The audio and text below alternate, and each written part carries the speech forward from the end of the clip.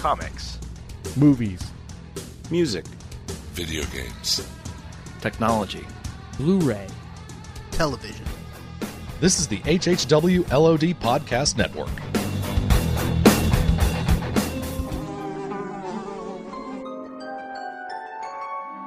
The world we know is gone.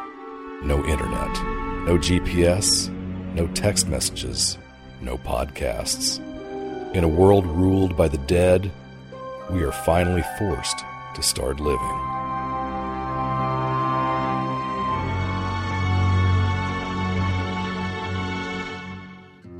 Feeding our monster, just feeding our monster.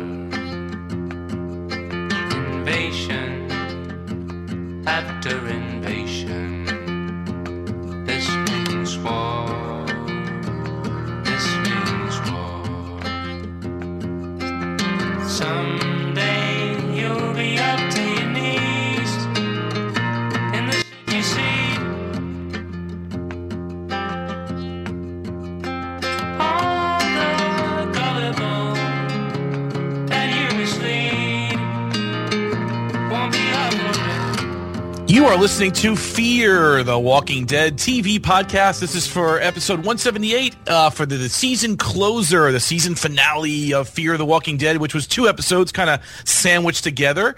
I am Craig Demanda, your host. Joined with me this evening is Mr. Aaron Neworth. What's going on, sir? Hey, we're doing this for the first time, right? That's what we're doing. Yeah, right. Sounds good to me. Yeah, we had some technical trouble, so this is actually our second go-round at this one. But it's actually good. It's a happy accident because some good things happened in between our first recording and now. We're also joined by Mr. Daryl Taylor. What's going on, sir? Hello. What good things happened in between? Well, I'm trying to make light of this. I'm trying. I thought trying to spin it. It's called the spin. The spin. Spinning. Okay. Yeah. And we actually have a special return guest this evening. Jim Dietz is on. Jim. Hey everybody. Yeah. Wow. It's not like you did this whole thing once and you have to do it again or anything. No, it's not. It's not like Daryl and I That never called you happens on crying in the podcasts. night saying we lost a podcast. And I'm so sorry. and it was late too. We recorded the first one. It was on Wednesday night last week at about midnight Eastern. So for you, Aaron, it was no problem. That's like 9:00 your time, right? But for us, we were late. You guys recorded like 3 podcasts before we got to that one, right? Sleep. You could have been asleep. Daryl actually was on the DC TV there for about 20 minutes before ran over to Walking Dead. With Walking Dead, and we ended up losing the episode anyway. So, and then we had just some technical problems. I'm not going to get into exactly what happened, but it was really, the audio was not usable. I tried my best, but it just was so distracting that it wouldn't make we wouldn't be up to the quality standards that we have here on the HHW LOD network. So we also yes. threw out a lot of racial slurs. Let's just get that out of the way. No, that's not true. At 2 a.m, they were just flying. Let's put it that way. Okay, yeah, that's true. Sorry. We're making up our own racial slurs for like Belgians and Couldn't Swiss help people. Exactly. We're just going hog wild. those clock carriers. That's what we're saying. Damn filthy Belgian bastards. Yeah, those waffle irons. Yeah. This is way more fun. Let's just do this. We can keep going. It's fine. All right, this is what our listeners have And come I just to want to expect. I just want to throw out a correction there to Chubb since he's not here. Yes. It's Richard Chopping, or no, it's Chopper Cherry Charrington, not Cherry Chopper. See, and he got you now. He got you saying it the wrong way, right? Like Yeah, he's he going to was- remember what you just said. No, but Mr. Richard Chopper Charrington. He's a great guy. We have to get him on the show. He's in England, actually, and he works for a car company. I'm not going to say which one because I don't want to divulge where he works. But Here we go with the plugs for the Auto Chat Show already.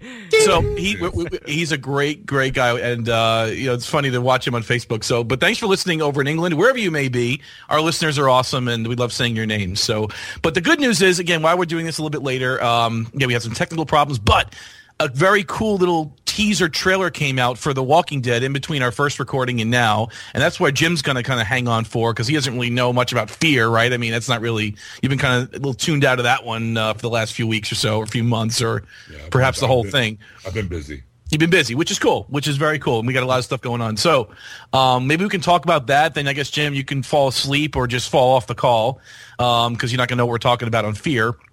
And then you need to go right into the episode. How's that sound? So, yeah, this teaser trailer. What What do you guys think about that? It was like 3 minutes of season 7, episode 1 of The Walking Dead.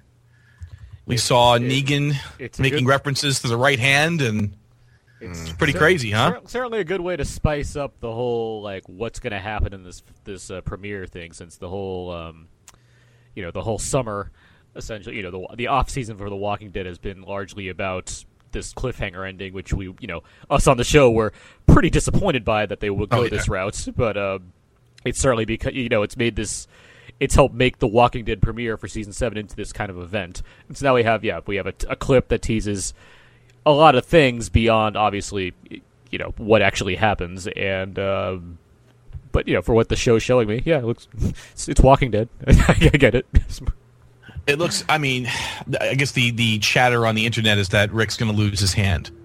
And that's the speculation, because he kept making references I was going to say, we who've read the books have been looking, for that for a while, I guess, and him, making a reference to his right-hand man and then taking him off to a trailer with his axe. Right. That's, putting 2 and 2 together and getting 4, Doesn't that seem a little easy, though? Like, to piece together something as significant as that based off a trailer that they're willingly showing you? Well, I think they're either misdirecting the fans or throwing a bone to the fans. Either one is equally possible. True, yeah. Because it could be like, all the people who read the book are going to think this, but and then not, maybe they won't go that route. But then again, everybody who read the book, I'm sure. You guys read the book, I think, right? You were thinking, right? Yeah. And I got to say, Jeffrey Dean Morgan is just as intense as I want him to be in this scene. He really. I like just about everything, and he's bringing a little bit of that comedian crazy to Negan that I really like. So, I wonder if they want to have the hassle of trying to, do the missing hand thing. Well, that's what I was thinking. Yeah, because I know Kirkman has said that in the past that we've thought about it, but it's expensive to have your main character have to wear a blue, sock over his hand for the remainder of production, to CG out his hand or whatever they have to do. I thought if only the show was making enough money for them to justify that expenditure. If only technology was good enough to have things like, I don't know, crazy CG dragons flying around, but too bad television's not that far yet. I guess you're right. Maybe you guys are right. I guess I'm going by what Kirkman said a few seasons ago. Maybe they changed their mind. You're right. He's a liar. I would hate to see it, though. I'm a big Rick fan. I'm a huge Rick fan. He's my favorite. He's my absolute favorite on the whole show. They all can go. I love my Rick, all right? And to have him like he is in the comics with one hand, obviously, in the comics he's still a strong hero and he adapts to his left hand and all that. But to see him lose that, man, I don't know. That's... I don't want to see that. I certainly like Rick more now than I have in the past, I guess. Andrew Lincoln especially has come into his own over the course of the many years of doing this. I'd say I still prefer book Rick to show Rick. There's a number of characters on this show I like more than Rick. But yeah, anytime, even especially in the comic when that first happened, I was like, he needs that. That's not good. My reaction's so literal to when those kind of things happen, when certain characters lose, an appendage, where I'm like, that's not good. That's going to be very inconvenient for this person. And we've seen it with Merle, though. Right? We saw him for a whole season. Yeah, but who cares about Merle? Michael Rooker. Hey, that's Michael Rooker you're talking about. But yeah, but it's not like that's... Come on. That was the first Henry couple... Portrait of a Serial Killer you're talking bad about, man. Come on. That was the first couple of episodes for a character I have no real attachment to versus, a long-standing character that's ostensibly the lead of a television series. Right, he's not in every scene almost. I think the other thing it alludes to is that the person who danced with Lucille is either Glenn or Daryl. Because he says right hand man is very very convenient, and then he has that kind of look on his face like, oh, the guy I dusted was your right hand man, But see, then the internet was chattering about, well, maybe it was Michonne, because now that's Rick's right hand. I don't think they got the guts to kill off Michonne. Well, was any of this casted on a recent Marvel TV series? Maybe that will help us figure out who. That's only on Fear the Walking Dead. Never mind. That's how we figured out who the mask guy on Arrow is. Person not hired for Luke Cage. Just not so fast. Busy. Not so fast, Denai Gray. Hey, I should note, I wrote this article up today over at ScreenRant.com, but the episode's title for the Season 7 premiere has now been released. It is called The Day Will Come When You Won't Be. And that's the season. That's the opener. Season. That's the opener episode. That's the title of the opener episode, which is the exact which is the exact phrase that Dr. Jenner, way back in season 1, that's what he said to Rick when they let Rick and the others go out of the CDC. Rick said something along the lines of like, "Thank you for this, thank you for letting us go." And Dr. Jenner's character, his exact phrase to him was, "The day will come when you won't be." Like when you won't be. Wow, that's a good callback to the Darabont era there. That the season 1 closer. You're right. Wow, Walking Dead DE, as we call it. DE, yes. Before Gimple, BG, right? After Gimple. BG, yeah. And then AD after Darabont. Yeah. After Darabont, that's right. Yeah. Wow, okay. That's a great callback. I'm reading your article right now because I pulled it up, and you can get it on the Walking Dead Facebook page, the Walking Dead TV podcast. Just do a search on Facebook, and you can see Aaron wrote a great article here on ScreenRant.com, and it's very cool. Got some nice pictures and everything. Looks good. Yeah, well, I'm not writing about the episodes of The Walking Dead. It's not on right now over at theyoungfolks.com. I have been taking my chance at the Screen Rant to grab any articles written to The Walking Dead and be happy to share them over in the Facebook group. Now, since we're talking about news, Daryl, you just got back from Comic-Con. New York Comic-Con. Javits Center, yes. Did you hear anything over there Walking Dead related? No, besides this actually, trailer, right? Were there any Chris and Travis costumes at the Comic-Con? There were not. Actually, no, there were not a lot of that there. I didn't see that. Didn't see the bros being killed. The Bromigos, no. The Bromigos, none of that. This seems like such an easy costume too. It's like just get some clothes, get some hair done, maybe be unshaven, have a stupid mustache. Like these are like the easiest costumes. I mean, I felt like Travis when we had to sit in the train station for an hour because they had to get a cat off a train track. Oh, I kind of felt like Travis, but there was no. The only one there. Walking Dead you encountered was the morning after that bottle of tequila I saw you guys drink on Facebook. Well, that's a whole other. That's Fear the Walking Dead right there. It was Fear the Walking Dead. Yeah, that's true. I just want to note that I just saw this. I just want to note this real quick on my article about the Walking Dead title. This is classic internet. That there's only 2 comments, and one says, "What a terrible title," and the next comment says, "Love the title." That's the internet in a nutshell, right there. There's 2 sides to everything, right? There's love and hate. There's nothing in between. That's it. I wonder if that ends up being something Negan tells Rick.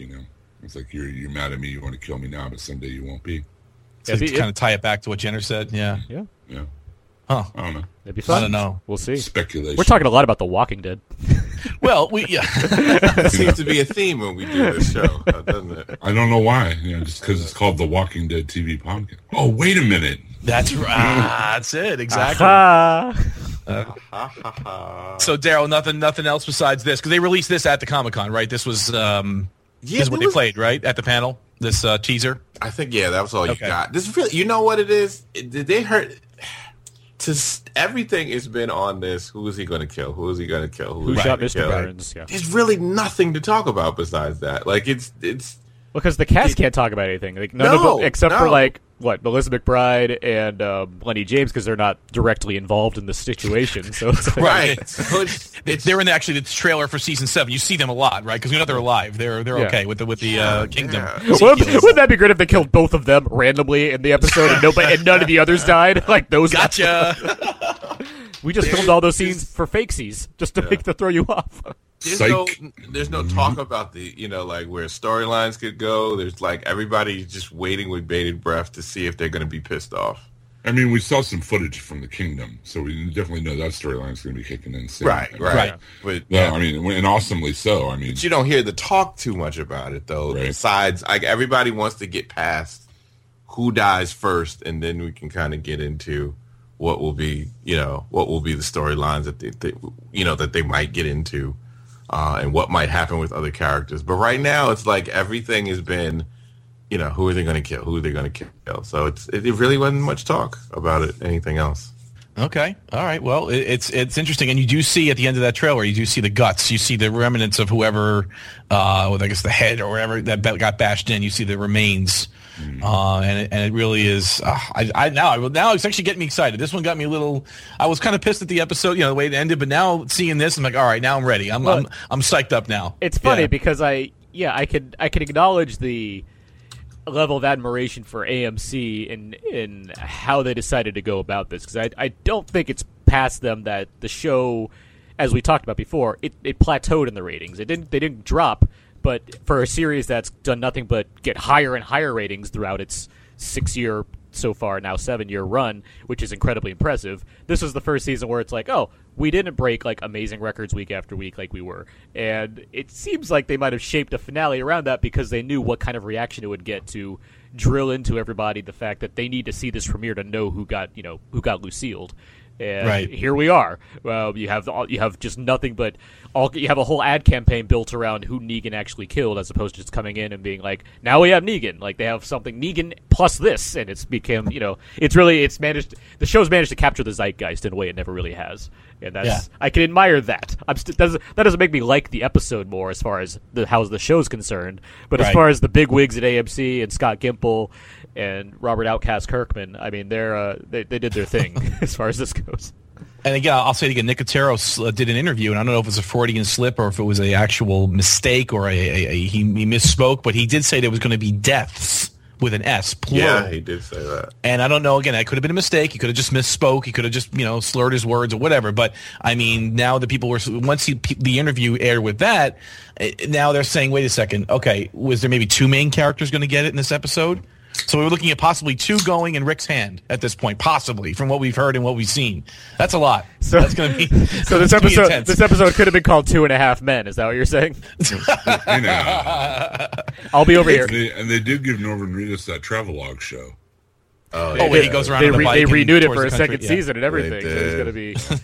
It just, I don't know if anybody else feels this way, but it just has kind of a cheap feeling to it about it. Like just waiting for somebody to just get killed. Oh, that's why I was annoyed by the finale to begin with. Right. Yeah. It's just. And they teased us too all season. They teased us all season leading up to the finale. Again, it's all we got. Right. If they would have just shut their mouth and said, "You don't know what we can't tell you. We don't know what's going to happen," and then the episode aired, we'd be like, "Oh!" But they said someone's going to die. They kept saying it. Well, okay, but then it doesn't happen. It's like, well, you can't do that. But they did it, and like Aaron said. It actually is kind of like working now. Now it's all building up. We're going to see how massive these ratings are going to be. Because it's not like I can't speak for every single person on the planet that watches the show, but it's not like anyone that watched The Walking Dead was disappointed in the finale, but said, "That's it. They've crossed the line. I'm not going to come back to see what happens." We've lost more Fear viewers than that, right? I think, yeah. And the thing that gets me, I mean, it's The Walking Dead. Of course, people are going to die. It's a given. Have you ever watched the show, anybody? I mean... Yeah, but isn't there something where it just kind of happens? Like, remember in they went to the prison, season 3, where it's like the 3rd episode in, and they lose 2 main characters, Lori and they lose T-Dog. Lori, and like that one guy, one of the prisoners. One of the prisoners, yeah. Yeah. I know the actor's name. I can't think of the person's name. It's like Lewis. The axe through the head, right? That guy, yeah. Yeah. Rick puts not the axe to the head. No, like there's like a bullet, like he gets like sniped or something. That's Axel, but that happens a couple episodes later. Okay. Yeah, I know what you're talking about. The guy with the mustache. I don't keep track of which episode happens. Get out of here! What is this? A show where I'm supposed to know all this? Come on. Oh. Well, anyway, so anything else to talk about The Walking Dead, or should we jump into Fear and their wrap up of the season? Let's talk about Fear. We got a lot of people on the Facebook group asking, "When's that Fear podcast coming out?" I think there's a lot of people just listening to the podcast and not even watching the show anymore. I'm convinced of it. I'm totally convinced of that. And you know what? That's totally fine. I'm fine with that too. So, Jim, if you want to hang on, you can. If you want to drop off, you can too. We're going to start talking about Fear. So, if you don't want to be spoiled or you don't care or whatever it is, if you don't want to be spoiled. I don't want to get spoiled. I hope you gentlemen have fun with your finale. Please, by all means, have a good show. Join Daryl and I on DC TV Podcast sometimes, your source for all the DC television. And I will join you when The Walking Dead returns October 23rd. You will join us nice and refreshed. You've kind of just taken it easy a bit. He's going to stroll back in. Rested and ready. Why do they always leave? We suffered through this, man. We did it. About this show, they always leave. I'll bring a big batch of Carol's casserole. You're going to bring a casserole. Russell stroll back in. Hey, guys. Hey, how you doing? Yeah, nice and rested and relaxed. No, it's great. You put during the preseason, you put your star players on the bench. When the big game comes up. He had to go there, Aaron. No, he had to go there, man. All right. I'm not going anywhere. All right, guys. Take care. We love you, Jim. Jim, we miss you. We love you. We'll see you soon, all right? I'll be back. I shall return. Okay. Take care, man. Jim That Dietz, Jim everybody. Dietz, oh my god. You say Jim, I say Dietz. We got him off this everybody. podcast. We can talk about this. We can talk about the show we So- really love. Fear the Walking Dead. Here we go. Now, to me, they sandwiched 2 episodes together and made it a season closer. I don't think it was meant to be originally when they shot the season 2 sandwiched, because usually they'll do like a 90-minute one at that point, right? They're not going to do 2 episode titles and a weird way to blend them together. So the first episode's called Wrath. It was directed by Stefan Schwartz and written by Kate Barnow. And the second episode is called North, directed by Andrew Bernstein, written by the showrunner Dave Erickson. And they kind of pushed them together as one 2-hour season finale for Fear the Walking Dead. I will say that it does work. I think, regardless of if it was, how it was intended to be aired to begin with, I think the transition from one episode to another is very natural. And it feels like the momentums hold well for being like, I want to watch what happens next. A thing that I don't say very often about the Fear the Walking Dead. It doesn't help that North, I think, was a weaker episode than Raft, the preceding episode. But I do think it flows right into the next one, as opposed to others where they're like just kind of start and stop. I just wonder if that was a happy accident, though. I just wonder if it was like, they didn't. I don't think they planned it this way. So maybe it just ended. The Wrath ended and North began, and they were lucky it was the same scene. Is that? I mean. We can get Dave Erickson on this podcast. He's happy to spoil anything that we ask him about. We'll get him on and ask him about that. He seems pretty forward about coming up with reasons why things happen without being asked. So. If he's still around for season 3, we'll see.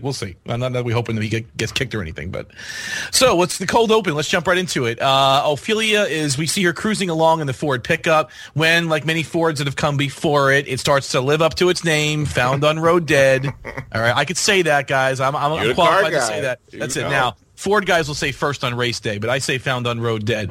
It's overheating. She opens the hood and fools around with the busted heater hose, and suddenly a walker tries to, I guess, help her with her repairs or eat her, one of the two.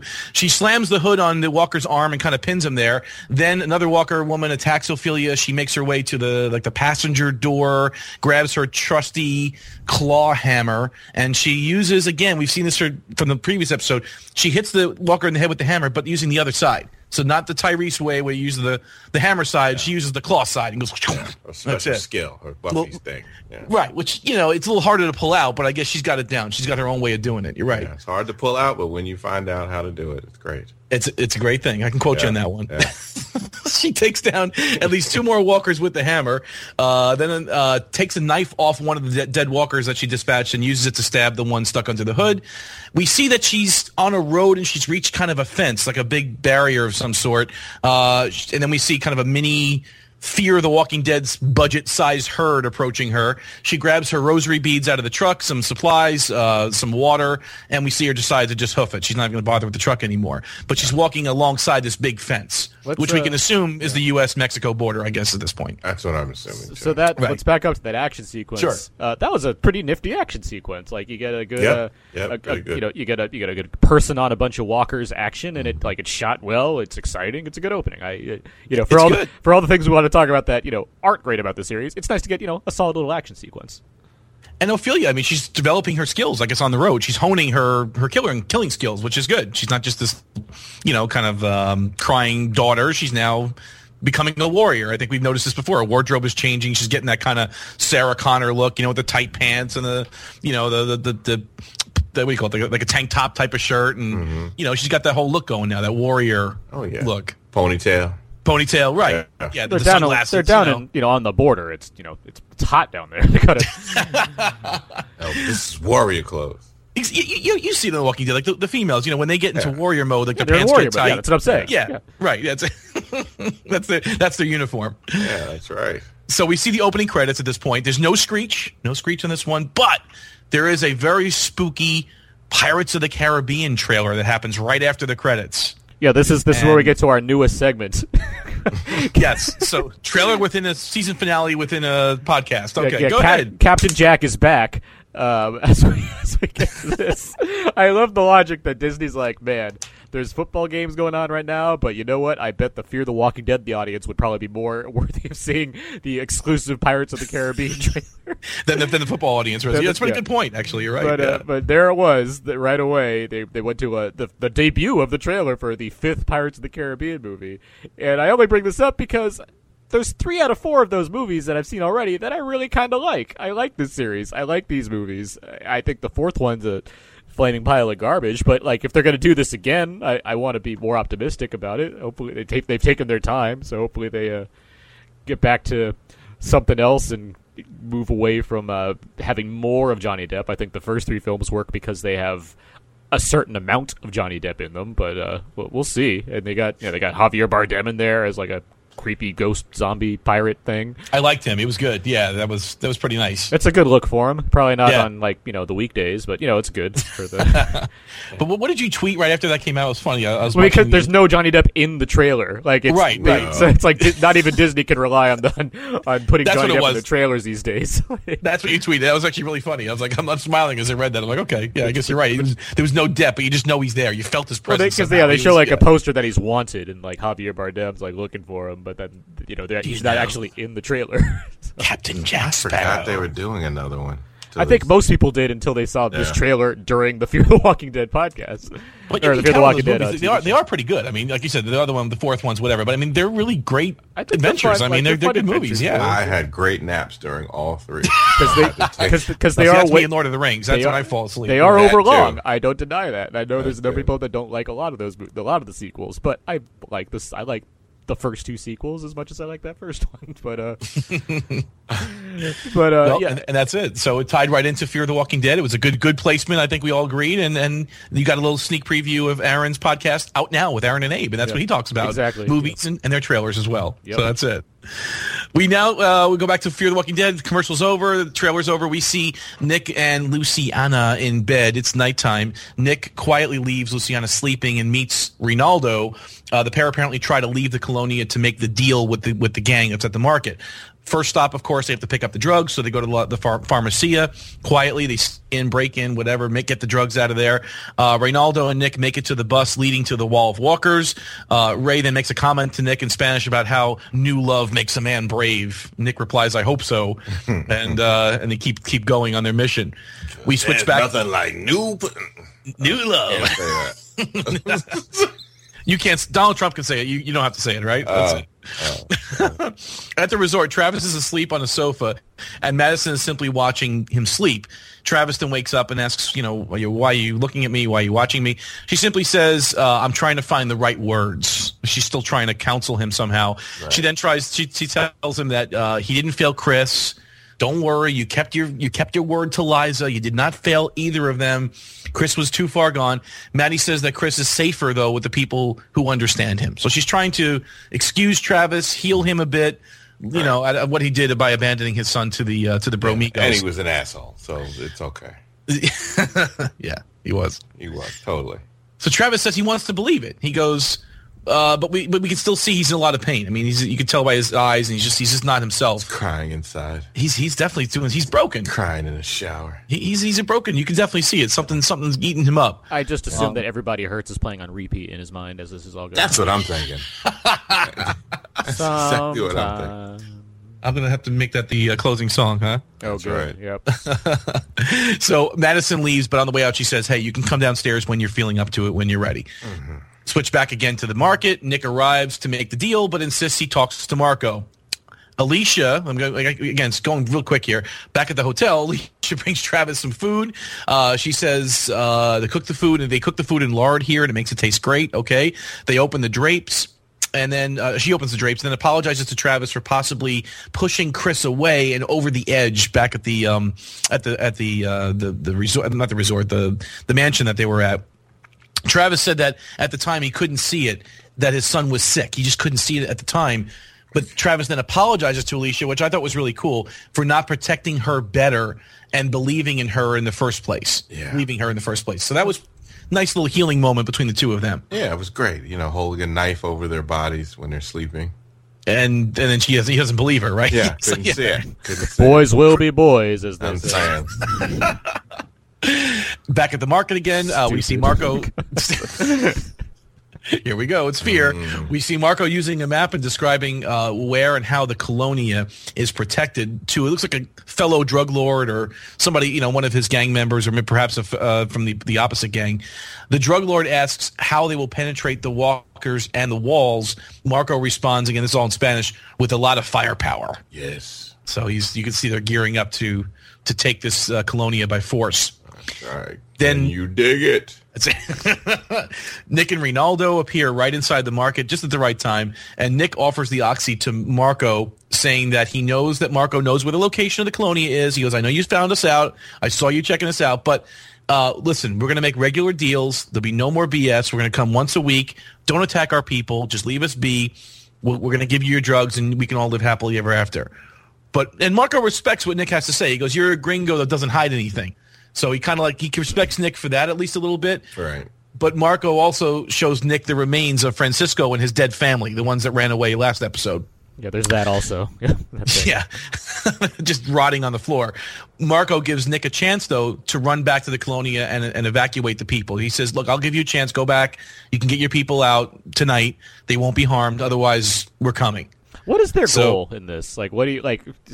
Why did they save the bodies? I mean, did they know Nick would come back and they saved it to show him? It's probably for shock value. Yeah, they kept him kind of in that little room for a reason. Well, they already had the curtain, so they're like, well, we got to put something behind here, like the butcher's curtain, like that. Yeah, that plastic curtain, right? That's a real smelly, kind of point to make, and leaving those bodies just sitting there rotting like that. Yeah, well, I guess they made it all right. They drove it home. Yeah, they did. But it's a good question. Why do they want to go to the Colonia? What do they get out of that? It seems like they have. I mean, just get more supplies, I guess, is the They want to sightsee. They want a different environment. It's open area. I mean, it's not really that great a place.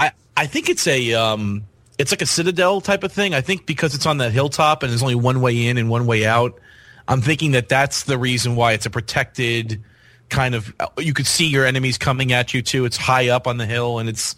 They kind of want it for its geographical value, I'm thinking. I mean, I don't know. I mean, obviously they can get the drugs too, all the drugs that they want if they, take the pharmacia. That's true. I mean, I guess if they don't run away with the drugs, but, I don't know. You're right. It doesn't. You're thinking it's just a plot device. That's like, why leave the market? The market looks safe, right? Like, why would you want to leave? Yeah. Well, it can't be to get the drugs because they would have just took them out. Just you warned them. Of course, they're going to take everything. So. Yeah, that's the thing too. Yeah, they say that's why I have more questions there because they want to take this place, but they're giving them a warning to let people leave. So the people are going to leave. They're going to take all the things. Take the drugs. So, right. The drugs aren't that huge. They're not that big. You can carry them. Right. So what is Marco gaining out of having this empty place beyond having just I guess like a beach house all of a sudden or whatever you want to call it? Like I mean. It's, yeah, I guess strategically they want it for some reason. I don't know. I mean, like I said, that market looked pretty well protected. It's a brick building, but maybe it's not high enough up. Maybe they want to see their enemies coming. I don't know. I mean, who knows what goes through the minds of drug lords, fictional ones on TV, that is. Well, I know some do it for their family. Some want to get revenge. Some just happen to be big admirers of their science teachers. I mean, there's a lot of reasons I know. Right. They may all stem from one show, but still. So at the hotel, it appears that they're taking in any and all refugees that were beating down the fence. They've kept them in looks like a parking garage or a basement underneath the resort itself. And Andre, the resident medic, is seeing to their wounds as he can. And Alicia and Hector are helping by feeding the refugees and keeping them comfortable. Then the two bromigos we see that were at the end of last episode, they're inside as well. Brandon and Derek are making some noise. They're complaining that they haven't been tended to yet, and how they dislocated his shoulder. We're white, help us. I think that's what they're pretty much. They were just they were like, yeah, come on, give us some help here. Madison walks over and tells them basically to be quiet, but overhears them talking about how they flipped their truck. And some 16-year-old from L.A. who didn't have his license. Yeah, bro. Was the one who was driving. Obviously, this sets off Madison's spider senses because she's great at hearing disparate details and putting them all together to relate them to exactly the people she's looking for. Two bros? So Madison told the story, right? So last episode to Madison, right? So yeah, so now she has the details. These are the bromigos, right? She's put together. Kid, two bros. What? Chris? Yep. Where, boy? Where is it? So she puts the pieces together, and these are the Bromigos. But instead of telling Travis, she runs to Strand in the next scene to ask if she should tell Travis. Because he's a real man. Strand is good with her. He kind of calms her down. He says, look, Madison, calm down. And he kind of reminds her, he asks her, he poses a question to her, what keeps you going every day? That's right. And she says, my kids, Nick and Alicia. So Madison then admits, you're right, Travis is already pretty much broken. And that if he finds out that Chris is now dead, it'll be the end of Travis. Yeah, that's what she says. It'll be, it's it. It's the end. So she decides not to tell Travis. And we'll see what she does in a few seconds. Back at the Colonia, Nick and Reynaldo return from their mission to the market. Luciana is pissed, but not for long, because Nick explains, look, he's sorry for leaving her in the middle of the night, but we have much bigger problems than that. We got problems with Marco. She insists they meet with Alejandro right away so they can come up with a plan together. The next scene in the clinic, the three of them are sitting together, Alejandro, and they're behind a curtain. Alejandro is more than a little upset with Nick for disobeying his orders for not leaving the colony, but Nick calmly explains that the situation that, look, we are way outgunned.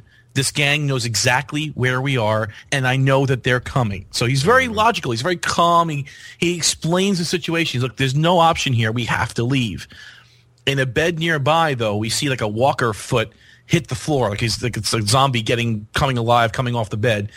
It reaches through the curtain right for Nick. It kind of lunges for Nick, but Alejandro steps in and really takes the bite for Nick. I mean, whether he wanted to or not, he kind of basically saved Nick by letting him bite. The zombie bit him, Alejandro, on the arm. Right away, I'm thinking, okay, now here's a pretty good excuse or a pretty good reason to see that he's not immune, as I've known every single step of the way here. But here we are. Exactly. We speculated that was the case, and it seems to be true. It was so convenient, though, right? Yeah. So Nick does this like flip move. He flips the zombie over the ledge where it lands downstairs, but it lands right on top of another patient in a bed. Thanks, Nick. Thanks, Nick. The zombie bites this patient's nose clean off. And it's a cool CG or whatever they used right there. I mean, that was really amazing. Oh, that's Nicotero's he's practical. He show a nose getting bit off. He's going to make sure it's as real as possible. That's silicone and latex. That's no CG right there. He painted that nose bone. That looks pretty horrifying. Yeah, it's like his nose was totally missing. Yeah, there's a lot of extreme close-ups on the violence that we see in this. That's good. It's good. I like that. We need that in Walking. We'll get to the next episode where we see stuff that I don't think we need to see. But this episode, if you get the zombie violence in there, sure, it's pretty gross. I mean, this show tries so hard not to be The Walking Dead. They try to avoid scenes like this, but you know what? It was refreshing to see it. And Nick runs down the stairs, and he finally gets the zombie off of. Actually, he bit before that. The zombie bit a woman's fingers clean off too. Sure did. That was near the guy in the bed. So don't let me forget that. Nick finally runs down and then tackles the zombie. Not tackles, but gets on top of him and sticks both thumbs deep into the eye sockets of the zombie until it finally stops moving. So I guess he punctured the brain somehow or whatever just by his thumbs going into the eye sockets. Now here's my... It's weird to try to channel up the same kind of energy you had the first time we did this podcast and talked about this exact same thing, but...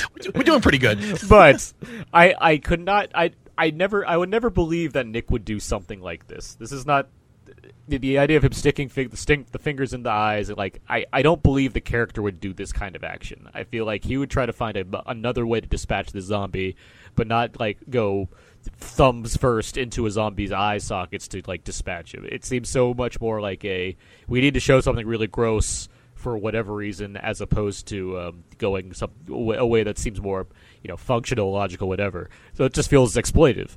And in a show like this, where it seems to constantly grapple between if it wants to be more campy or grounded in realism, and it certainly seems to push the grounded in realism idea a lot more forward because it's trying. This one especially, this one especially compared to The Walking Dead. The Fear of the Walking Dead seems to like it wants to, feel like a grounded version of what it is to be at ground zero of the zombie apocalypse. Well. This it really feels like it's going way over the top to get us to see a quote cool kill as opposed to seeing something that makes more sense. It wasn't unwelcome. I think I was fine with it. It was gory and nasty and bloody, and I dug it. Well, I mean, if it's like an internet GIF, sure, it's like okay, that was crazy. Wow, I didn't see that before. But like if I'm watching the character Nick, who I know what I know about him, I don't see him as like the one that does this. I don't like maybe Chris. No, he's the one to keep his hands clean. Yeah, I mean, like he'll get everything else dirty because he's done that weekly at this point. Right. But that'd be like an Abraham move or something, right? That would be something like that. Yeah. Yeah. I mean, yeah, that's not something I would see him do. So it wasn't push come to shove. It was just like, I'm in this room and here's this thing. There's probably all kinds of things around me. I'm in a scalpel bay. or something, I could grab. Right? But, yeah, he would have used something. Yeah. Well, finally, Alejandro makes it downstairs, and then it's settled down. The zombie is dead. Alejandro looks around. He looks at his bite wound on his arm. Kind of strangely, he just simply rolls his sleeve down and he says, estoy bien, I'm okay. And that's it. But Nick sees something in his eye. Like he sees a little worry in Alejandro's face, and we'll get to that a little bit later. Ophelia, we see back to her, is walking in the desert. She's, again, next to some very high chain link fence and barbed wire. We're assuming, again, it's the USA border. She finally sees an opening in it, cut through. She proceeds in. Welcome to the USA. Back to the Colonia, the townspeople are doing their chant as the two who were bitten, the one whose nose is now missing and the one who's now missing a few fingers in the clinic, are being walked into the bus, which is eventually so they can walk into the horde of walkers so they can be eaten. And I had a real problem with this. I put it in big capital letters in my notes here. Why didn't they just cut off her hand? I don't understand that. I mean, they could have saved this woman by taking off her hand. I mean, we know that, right? And as we kind of talked about, I think it comes down to kind of the power of this cult, the power of this kind of religious calling, whatever you want to call it, as far as this Mexico group is concerned, and the way they handle these kind of things. Where, for one thing, they may not know the kind of the intricacies of cutting off limbs to preserve a body, but I do think it's more of a the spirituality that's surrounding this idea of what we do when the dead come after us, and what's his name, Paul Calderon's character, Alejandro. What Alejandro's kind of preaching and speaking as far as his thoughts on why the dead are here or why they're coming back to life. I think it very much plays into just how devoted these people are, and why ultimately they don't really want to leave until they hear some kind of calling that says otherwise, that kind of dissuades them from believing in this whatever it is. So it's part of the cultish thing, like they're chosen at this point. Like, so she was bitten, even though she could be saved. She's chosen now to join the dead, right? From an outside perspective, obviously it looks ludicrous. I mean, we knew that from the first time we saw this. The ceremony. The first time we saw the ceremony of people being put through the bus and into the world of walkers, like it's crazy, and we're in a crazy time, and I can't say that the show, the writing of it has supported me, like being fully on board with seeing something like this, but at the same time I get what they're trying to do, so I can justify it to that length, regardless of how silly it kind of looks when you think about what's happening. Yeah. Well, and we see Nick on the side on the camera too. He looks a little distressed at what's happening, and he also is eyeballing Alejandro the whole time as well. Luciana kind of walks up to him and says, "Hey, what's going on?" He says he's just worried. Look, we're running out of time here. I mean, we're doing these ceremonies, but we got to go. And she replies, "Look, it's faith that matters most." So she's still very much believing in this cultish belief, whatever it may be, the Alejandro's school. And you can see that she's still very much a part of that. Back at the resort, Madison and Andre are walking over to Brandon Bromigo to tend to his dislocated shoulder. Andre says, "Look, it's going to be very painful for me to set this here. You may scream a little bit. Let's get somewhere where there's some more privacy." But some of the refugees see what's going on, or they hear the commotion of him being moved to a private area, and they get annoyed because, wait a second, we're sitting here and you're taking care of these guys and taking them to a private room. We've been sitting here all night. They start to kind of riot up a little bit. They start to get Trump. I get, in retrospect, thinking about this more, I get, because we talked last time we attempted this about how ridiculous it kind of seemed that it's like all these people are down here, not in a hotel room, and they're like, let's take the white guys to a different area because it's going to be so painful to put their arm back in, and we're thinking, it doesn't, based on when it actually happens, it did not look that painful that they had to move them to an entirely different location. But I guess the logic is more of Madison needs to confront these people about this whole Chris Travis situation. So and then it leads to the preceding scene of them being kind of forced out of the hotel to begin with. So it's like, on the one hand, I guess there is a kind of a deeper logic to why they wanted to move them. Still, following the episode where Madison is, basically trying to willfully keep out all the Mexicans from their hotel, and then we're at a new scene where it's like, let's take only the white guys to the fancier rooms while the rest get to rot in this parking lot area. It's like, okay, we're really not communicating the kind of subtextual energy that we need to make this seem more like a positive thing or some kind of like, what about the more you know type situation. It just feels more like the more you know. It just instead feels like, wow, that seems really sketchy. That's more of the reaction I get from this whole thing. Yeah, instead of just taking them to the gate, like I just thought she was just going to walk them out towards the gate at least. Well, that's what she ends up doing, obviously. I mean, it was odd. It was the whole thing. Odd. The whole little scene was odd. I mean, because they start rioting up really quick. These people were supposedly injured and hungry and tired. They all start getting up and a lot of energy and rioting, and then basically Alicia has to leave. But everyone has to leave the parking garage at that point. Elena, they all just flee into the hotel. We see then upstairs, Travis is still, moping around, still a little broken, in his room, folding some clothes. But he hears the commotion outside of the rioting refugees. He walks out to the hallway. There's a window there. He looks out there, and he sees Maddie and Andre are leading the Bromigos, which you can clearly see from 300 feet away or whatever it is. He can see that it's the Bromigos and the mob behind them to the main gate. And I guess he has bionic vision or something. I don't know how that works. But Travis yells, "Chris!" through the closed window. Chris isn't there, but he still yells "Chris" through the closed window. Strand hears this. He pops out of his room and says, "Hey, Travis, what's going on?" Travis ignores Strand and just runs straight down the staircase to make it outside. So this is like that scene in My Cousin Vinny where Vinny points out like all these crazy things that are in the way of a witness seeing what could have actually happened, like trees, bushes, with the glasses, right? Glasses, like a grimy screen door. This scene is Travis is all the way at the top of this building. He's like at least 20 floors up. He looks all the way down and sees crystal clear that it's those two same white guys. Okay, I can buy that maybe. But then he as they're like halfway to the gate where they could have been like taken out already, Travis somehow runs down every single one of these flights of steps because there's no power, then runs all the way across the walkway to get to these people and manages to catch them up before they get out the gate. It's amazing. Like he's bionic, man. I don't know what to tell you, but he's got some range. I assume that the hotel must have been like 50 miles away, but he like ran the whole way because he's just that good. He made it. So outside, Maddie and Andre tell the Bromigos that, look, this is not good. You guys got to get out of here. This mob is going to kill you. Brandon insists that he says Maddie or whatever. He doesn't know her name, but he says you got to protect us. And suddenly Travis appears and he makes his way through the mob and insists that Brandon tell him where Chris is. So we cut to commercial. Where's Chris? Where's Chris? And instead of returning back to this very answer, we go to the different scene after the commercial. Yes, we go back to the Colonia. At Nick's house, he's packing and getting ready to go away with Luciana. She is still not sure it's the right move to go because it goes against Alejandro's wishes. She still has a lot of faith in him. They start to argue about this when the man himself, Alejandro, comes in. Nick insists that he saw fear on Alejandro's face when he was bitten today and tells Alejandro to come clean about his quote-unquote immunity. Right. Luciana is a little confused at this, but Nick seems to know what Alejandro's real story is. He's very intuitive, apparently.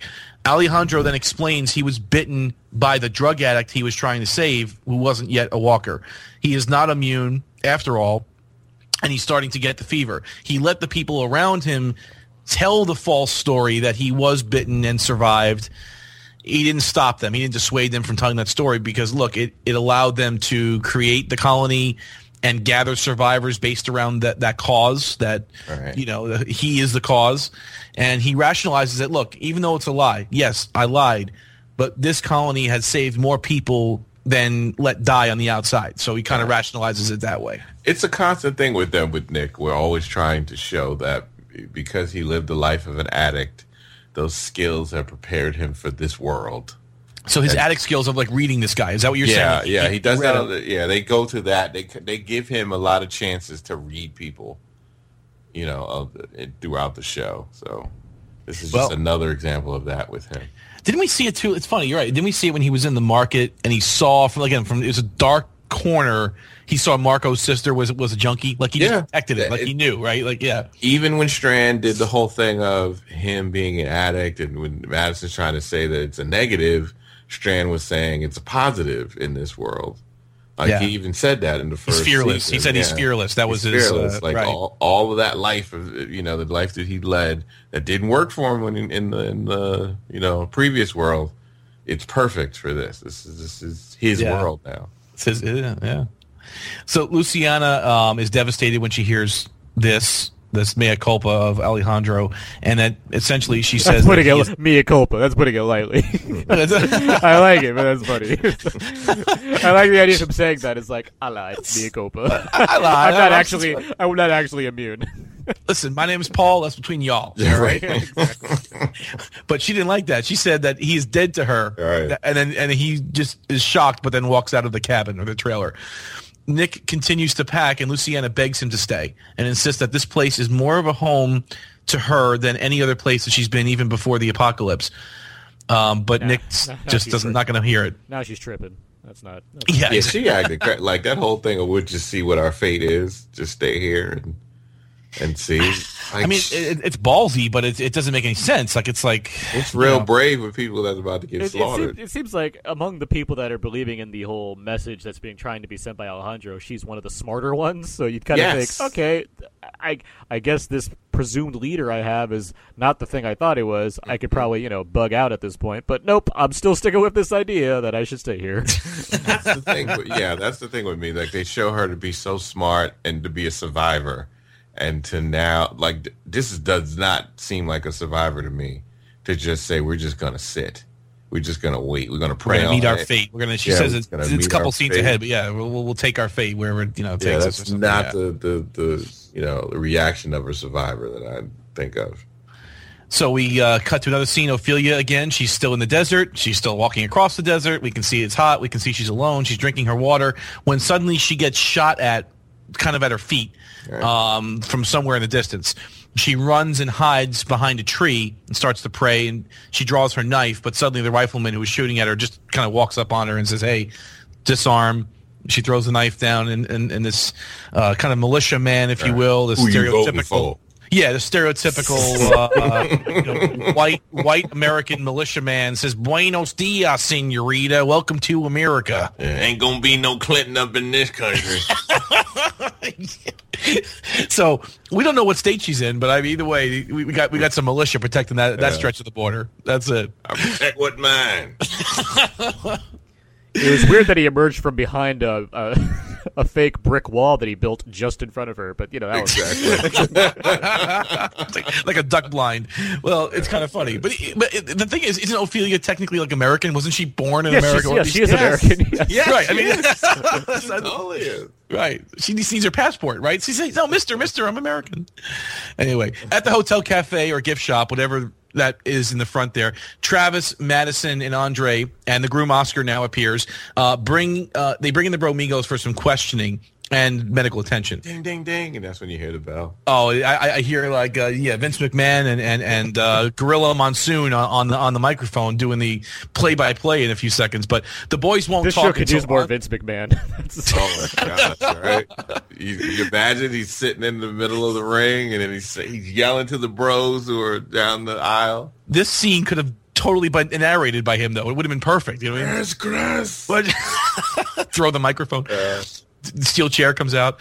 The boys won't talk until Andre sets Brandon's dislocated shoulder, which he does. And then Travis insists they tell him what happened to his son. Brandon tells a story, and we see kind of a flashback at this point. And it's a version that's Brandon's telling, that where Chris volunteered to drive because the other two were so tired. Chris must have dozed off. We see that, and he flipped the truck like 6 times. Brandon said Chris was thrown through the windshield, and his neck was broken in a funny way when they caught up to him on the ground. Travis is devastated by the news, but asks if Chris was really dead when they found him. Because, again, he doesn't believe Brandon because of his history of killing his friends. Who would believe a bro when they tell you something? Especially after he shot 2 of his best friends before. Exactly. It's like, they got history here. Come on. But on the way out of the room, Travis then remembers, okay, hold on, where is my son now? I want to, maybe do something. Derek, the other Bromigo, chimes in thinking he's helping, saying, oh, well, once they pulled him from the wreckage of the windshield, they buried him nicely by a tree. And then Travis kind of sets off for a second. He goes, wait a second. Was he thrown or did you pull him out? The story's kind of conflicting now. And then we see another version of the flashback. We see kind of the real version of what happened through Travis's mind or whatever. And then Travis then locks Madison out of the store. He kind of locks them all out and starts to beat Derek a bit, and then switches over to Brandon. So before we get to the epic throwdown that happens with Travis versus Bromigos, which I love, right. And we need to go back to this crash that we depicted here in the show. Because I can enjoy that. Let's Rashomon it up and tell different versions of the story. That's fun. But the Bromigos we see are just lying in the back of a truck, right? I mean, they're just like lying in the truck bed. In the bed. Safe as you will. And the crash that we see is like this horrendous crash of the truck flipping over multiple times. And the only thing that happened to these guys was like a scratch and a dislocated shoulder. Like these guys, I don't know how clothes, everything. Yeah. How are no road rash, nothing, right? How are they surviving that crash where they're like just lying there and it flips over that big? That bro power, man. They were shielded. Well, it's possible, and they didn't really show it, honestly. They didn't show the physics of the crash. The crash happened very fast on screen, but maybe they got thrown on the first flip and they just ended up on the ground. You know what I mean? Like they didn't take the 6 flips in the bed of the truck. You know, I guess, but that's the only thing I can think of at that point. Face wasn't even scratched. If this show is more popular, I'd say we need to myth bust this immediately and get them on the case. But that's well. Listen, I can get an F-150 from Ford if you need me to call them up. I just can't crash it though. I mean, that's the thing. They don't let me do that. they don't let me do that, unfortunately. Damn. What's test drive doing? Well, actually, we did review the F-150. It's a good truck. 2017, definitely recommend it. But I don't know if I can crash it though. But we'll have to do something. We'll figure it out somehow. Because we got to know. We got to myth bust. We got to myth bust. Like crash test dummies in the bed and see what happens. Okay. Got to see what's happening. So we continue the flashback, and again, the beating stops for a second. And Brandon says, okay, man, we'll tell you, man. We killed him. We had to put him down. We had to, man. Look, we had to. This is what he's saying to Travis. And then we see the final flashback, because it was 3 segments of this flashback. Chris is actually alive after the crash and manages to kind of punch out the windshield and crawl from the wreckage. But his left leg is badly broken. Like you even see like the femur or whatever bone that is kind of sticking up through the skin. And then Brandon shoots him dead in the street through the head. That's the end of Chris. You got to hand it to the show that they're so frustrated with how they've done Chris that not even they are convinced with having a better death for him. They're just like, let's just do it in a grainy flashback and shoot him in the face. And that was oddly dissatisfying. Like we wanted to see him. I wanted to see him just die horrifically die. And this was, I mean, kind of a mercy killing at this point. I mean, he's dead, but still, it wasn't horrific. No, it just was so thrown to the side. It was just so, It's a weird sort of art, because I think you talked about this before, Craig, on the other show, that, it would have been much more interesting to see, because we speculated that we thought Travis wasn't telling the whole truth last week when he talked about the story of how he's there and where Chris is, and we thought there might have been some missing pieces, like we're going to see more of, another interaction between the two of them, but apparently that wasn't the case, and we got the whole story. And it's less satisfying because we don't get like a final confrontation between a father and his son that's been so, kind of amped up over the course of this season. You'd get something like I was trying to say, you said, Craig, is that it'd be way more interesting to see a final confrontation between Travis and Chris, where Travis was the one that had to put his son down, and that's why he feels so down in the dumps. But instead, we just get some lazy flashback stuff. Instead, it's just like, okay, well, that takes away a lot. For as much as I've been critical of a lot of the things on this show, including, the Chris Travis stuff, I've liked that they were able to create these Bromigo characters who are just so despicable that I'm actually able to take my anger against the storyline involving Chris and Travis and put it towards them, so I can get back to at least appreciating what they're trying to do and showing a son becoming a sociopath and a father having to deal with it in the worst way possible. I think it would be a much more compelling story. That's exactly what I said. I mean, Travis had to put down his son, and that would unmistakably change him for the rest of the show. He'd be a changed man. He'd be in a really weird place, and I mean, that would be really compelling. That would be a big move for the show to do that. I mean, we saw the kids get put down with, look at the flowers on the other show, and that was okay. But that wasn't even her kids; it was somebody else's kids. See, that was the only counter I had, where it's like, well, the Walking Dead proper already technically did something similar to that. Now, yes, you're correct; it's not her child, but at the same time, anytime if you're showing a kid that's that young having to be shot by the surrogate mother character, that's pretty emotional. Like that's gonna it's a pretty hard thing to do. So the idea of playing off that same riff, that's a hard thing to go along with as far as how much are we going to do to separate this show from the other show. So it's a weird place to be at. But at the same time, it shouldn't have to concern itself with what the other show is doing. It should try to be its own show. It's just what we're trying to say all along here. So. Yeah, it just needs to be its own thing. And I think it would have been great to see a showdown between Travis and Chris and maybe even some justice for killing that farmer. I think Travis really he felt this was an innocent man. We're on his property. Yeah. And my son killed him in cold blood, and now he's choosing these people over me. That's it, done, and just has to basically put down his son. That's what I actually wanted. That's what I was looking forward to. Like once I saw that farmer go, when the farmer went down, you saw that last scene. It was 2 episodes ago, and you see Travis's face, right? It's like, okay, I see where this is going. He's going to have to kill Chris, and I was actually getting excited about it. Right, I'm like, this is great. And then you're right, do this grainy flashback thing, and the Bromigos, and I don't know if I mean, look, it's still interesting the way it ended, and we can all be happy Chris is dead, right? Let's just not forget the fact. I know, but the crying no more in pouty the Chris. shower, the overly dramatic crying in the shower scene at the end, previously, right? Like it was like there's more to it. Like it just felt like he was just overly upset than the way that it was left. Like you're saying he was too emotional just by leaving his kid with these other group of kids, right? Right, because your son basically with these other guys who had guns on you. So you got to figure he's okay for at least a little while, right? Right. So he's all right. You can't come. Like basically, they said that you're not coming. I'm leaving, Dad, and I don't want you to come with me. Can you imagine that, leaving your father behind? I mean, that's just that's what he did. Left him with no supplies, nothing. Just left. Like I just can't see. I could see him being angry. They even ate all the chickens. Yeah, ate all the chickens. Left nothing. I left him nothing. You're right. And I can see him being more angry than I could see him being so sad and upset. Like that, the emotion that they wanted him to play, it just seemed like they asked for the wrong emotions. Unless he had to wind up putting his son down and he just couldn't tell her about it yet. So we see at this point then, I mean, Travis' emotional he gets unhinged at this point. He hears this news. He goes completely berserk. Oh, he tags in. He goes ding, bing, bing. Yeah. He breaks Brandon's shoulder again. Okay, dislocates it or whatever. Again, you see it pop out. He throws both dudes around for a while. I mean, he throws them around. He throws them on the ground. He stomps on them. He takes all the chickens. Yeah. Oscar tries to come in the room and stop Travis from head first like an idiot. Right, yeah, he tries to stop Travis from doing this, and he comes in head first, and somehow Travis takes the door and slams it against his head, and now Travis is in the room, but he's down on the ground, and Travis locks the door again, so Oscar's down. Right. Continues the beating. He chokes Derek for a while, but not dead. Like, he's switching back and forth. He's going back between Brandon and Derek, but he doesn't kill him yet. He then takes him by like the britches, by the belt, and throws him through another glass door to another room.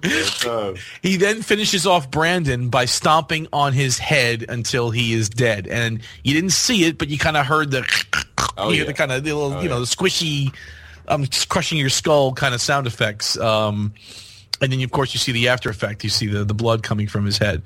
Nice camera work, too. You see some symmetry where you see Brandon in a pool of blood around his head, and then we see a flashback to where Chris is also dead with a pool of blood around his head. So it's kind of little symmetry there, I guess they put in. Travis then sits in the corner, and we can hear the sound. Think about what you did, away. Travis. Yes. We hear the waves start crashing, and you kind of just hear his breathing. So he's obviously like in shock. Like he's tuned out the world at this point. Right. And that's the end of the episode. And like we see the countdown to the beginning of the next episode, which it smoothly cuts into. And then they play Everybody Hates Chris. This whole fight was pretty fantastic as far as how it was awesome. Like portrayed and whatnot. And like these are, aside, the various critiques I have about this episode aside, it is these action moments and just the basic emotion going through, Travis, through Cliff Curtis. Like, there's a lot of good stuff there. This whole fight sequence, it's wild. It's a crazy, like, I'm just gonna go crazy and destroy everything around me right now, which obviously is not going to bode well for the next episode. But I mean, it really plays well off a level of anger that I think that at least that aspect's been brewing up in a way that makes sense. Like, I don't think this fight came out of nowhere, and it's well done. You get a guy being thrown through a door, you get people's heads getting smashed. It's good stuff. Yeah, he didn't expect it though. So he's Travis. I didn't expect him to go through with it, actually killing them. I thought he'd beat the crap out of him badly, but I didn't think he'd actually go through with finally ending both of these boys, and he did. And I'm very glad he did. Like, it was very satisfying, wasn't it, to see it actually happen on screen? They took great pains, and they did it successfully to make me hate those guys so much. The Bromigos. That you don't care that he does what he does. Like, you're rooting for him. You're clapping when he does it. So that's nothing. That's not an issue at all.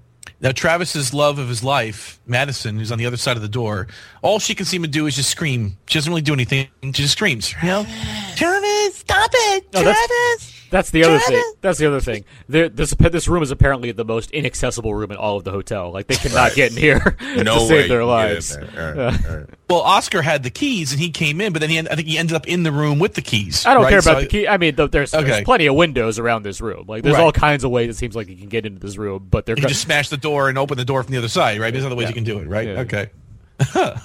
So we're now in the second part of the second episode, I should say, and we're exactly where we ended up on the first one. Travis is sitting in the corner. We hear some muffled screams. Again, he's in this kind of state of shock, if you will. You can tell just by the noise. And obviously, Travis, like I said, he's sitting there in shock. Hector breaks through the window with a chair and takes Travis into custody, and they carry Oscar out of the room. Apparently, he was knocked pretty hard by the door slam to the head and was bleeding, which, again, on screen didn't look that hard. Like, looked like he was just knocked out cold, but apparently this was a pretty bad hit to the head. Madison insists they need to let Travis go. She's ballistic about this, that he just lost his son, and Elena says Travis is crazy. No, he's crazy. Yeah. And he just killed 2 kids. The hotel people take Travis somewhere safe until they figure out what to do with him. Maddie is going crazy herself, and Strand has to pull her back a little bit and says, whoa. You're not helping matters here right now, Maddie. You got to take it easy. They don't want to hear from you right now. Maddie then asks Alicia for her knife that she has on her. Right. Maddie takes the knife, steps back into the gift shop, whatever it may be there, and stabs Derek hard through the ear to finish him off. And then we suddenly see Brandon already being turned. Like, again, he's only been dead for maybe, 5 minutes? Yeah. 10 minutes tops. They turn quick on this show, though. This show, they turn instantly. It's like amazing, right? Yeah. On the West Coast. I don't know. About to get up, and then she's finally stabs him through the eye. Man. That West Coast sun. That's right. It makes him turn real quick out there. So, and then we do hear the final screech of the season, Fear the Walking Dead opening. Perfect. It was perfectly placed. We see Luciana tending to Alejandro's bite back in the Colonia. Alejandro says he's dying. Luciana tries to put some makeup on his face and make him look presentable for the townspeople so they don't lose faith in him. He resists, saying there's no point. But she says, look, we're not going to die like animals. Alejandro says this is their only home. Outside these walls, there's nothing but death and more death. He's obviously losing some faith himself. And he did what he could to keep it together. Luciana says, look, you failed. And this is your end, but it's not the end of the town. So we're not done, but you're done. That's what basically she said in Spanish. At the hotel, Madison is in full Madison crazy mode. Oh, yeah. Saying that she'll somehow magically convince Elena to let Travis stay. Strand, again, is trying to counsel her, saying, hey, you better take it easy. This is not the time to defend Travis. It'll weaken their position with the group. Strand also reminds her to think of her daughter's safety. Hello? So once again, Madison is forgetting about her daughter. Yes, you do have a daughter. Right. Her name is Alicia, and they're in a safe place, and she can just shut her mouth, and we'll deal with and let her be safe there. But no. Yeah. Strand says that they're going to exile Travis. There's no way around it. That was her decree. That was Madison's decree. But you put hands on somebody, you're out the gate. No exceptions. So you can't go against your own decree. And that Travis jeopardized the entire group with his rage. That's what Strand was saying. Alicia then decides. He says, "Look, if Travis is going to go, we're all going to go." He says, "Look, he came. He found us. Despite everything, he came back and found us." And Alicia's growing up here. She's very mature. She said, "We're not going to let him die out there alone just because you are scared for me. We're past that." To Madison is what she said. Mm-hmm. Strand, again, to Maddie's getting a little emotional. She's like, Strand's like, are you really going to leave for the man who abandoned you? Yeah. He's He's like, don't talk for me. He's getting a little nervous that she's going to leave. And he said that he had a choice to die for the man he loved, but he didn't die for him. And he sure as hell is not going to die for any of them. Because you're all crazy. They're all crazy. Yeah, Exactly. He's keeping it real. He is keeping it real. Strand is the one that's making the most sense in this episode. Oh, always. Hasn't pretty he much always always. been like the voice of reason, though? Yeah, There was that one time where he left his boat for some reason, but besides that, everything else Strand's done is pretty good. That one time. Well, when the pirates came on board, he took the dinghy and just started going away. Is that the one you talked Yeah, about? Okay, yeah. He'll never do that again. Well, no, Madison- nowhere because they lost their boat. Madison and Alicia then negotiate with Elena. They meet up with her and Hector to let Travis go. And then, look, let him go. We'll take him. We will all be gone in the morning. Elena thinks about it for a minute and then agrees, even though Hector is a little bit resistant to this. Elena argues that, look, Madison, she fought for this group. We'll give her the respect, at least that much. She deserves that much. Let him go. Madison then whispers to Alicia, hey, you better keep an eye on Oscar. If things go bad over there, I want to know about it. So Maddie then enters the room where they're holding Travis. She has a little chit-chat with him, explaining that they're all going to leave in the morning. Travis first wants to argue with her, but then seems to agree that they all should just leave. Back at the Colonia, Nick's bags are packed, and he's ready to go. He steps outside and sees Luciana starting to gather the townspeople. He once again begs her to leave with him. She says, look, if she leaves, they will live just long enough to watch each other get bit and turn, and then what? Nick says, look, if you stay, you're all going to get slaughtered anyway. Right. And she replies, and this is the line you were talking about, she replies that they will meet their fate standing up. This town is not for boys. Go do what you do best. Run away. So she's kind of calling him on that. Don't be mad because I want to live. Yeah, it was just weird. She's really clinging to this. I mean, That's ridiculous. it's strange, but, we'll see how it plays out. At the resort, Alicia pays a visit to Andre, who is already working on his brother Oscar, the bridegroom. He's in really bad shape. Pupils are dilated, and Andre suspects his brain is swelling. To fix this, he has already shaved a part of Oscar's head and will remove a piece of his skull to relieve the pressure. Alicia says, can I help you? But Hector and Andre says, no, just leave. Get away from here. They're tired of seeing the Gringa hanging around. Using a box cutter, like some kind of utility knife, Andre then starts doing surgery on poor Oscar, cutting into his shaved head, his scalp. Sure. This is what I was talking about, where it's like I don't need to see this up close, because I don't know what it's giving the show or what the show's giving me because of it. Like, it's one thing to show me crazy zombie kills. I get that. It's a show about zombies. I'm happy to see zombies. But showing me, like, intense up-close rudimentary surgery that, like, takes a long gander at, like, what's going on exactly. It's like, this just seems gory for gore's sake. There's no social commentary here. There's nothing else that seems to be relevant to a scene like this beyond just seeing this grisly surgery taking place up close. It's like, I don't know what the purpose is. I don't know why we're lingering so long on something like this is. It is a little odd. You're right. And actually, the next scene where they actually show the operation is even stranger. You actually see them drilling into the skull, and you see all this like fluid and white bone. And I think they so just much. thought it would be cool. I do. I think they just thought that would be. So hey, it would look cool if they did that. I think that's AMC's new slogan too. We thought it looked cool.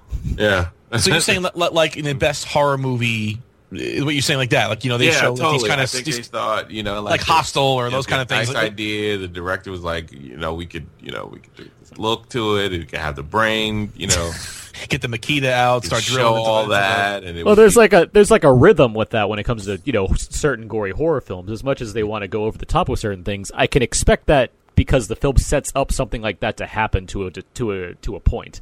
This show doesn't really set me up to see, like, in the midst of a zombie apocalypse and melodrama and father-son stuff and epic brawls, that I'm going to see, like, this intense, gross surgery that's being done with an X-Acto knife on a human skull. Zombie, perhaps, I guess, but not a random guy I don't know, like, beyond like an episode or two.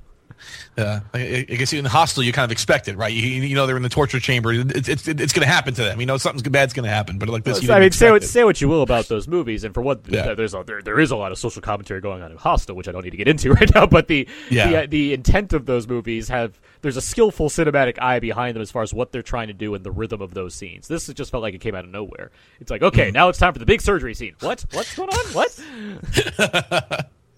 So back at the Colonia, Alejandro is cleaned up and made up and makes his way to address his flock who has gathered outside. He makes an impassioned speech about how the rumors of the town being attacked is true and how their faith, though, is stronger than any evil. He says, prepare to defend what is theirs. At the same time, though, I mean, this is a little bit of a time shift, though. We see Nick carrying his little duffel bag and heading out of town. Looks like Nick left before the speech began. But either way, we see him leaving. He climbs up on top of the bus.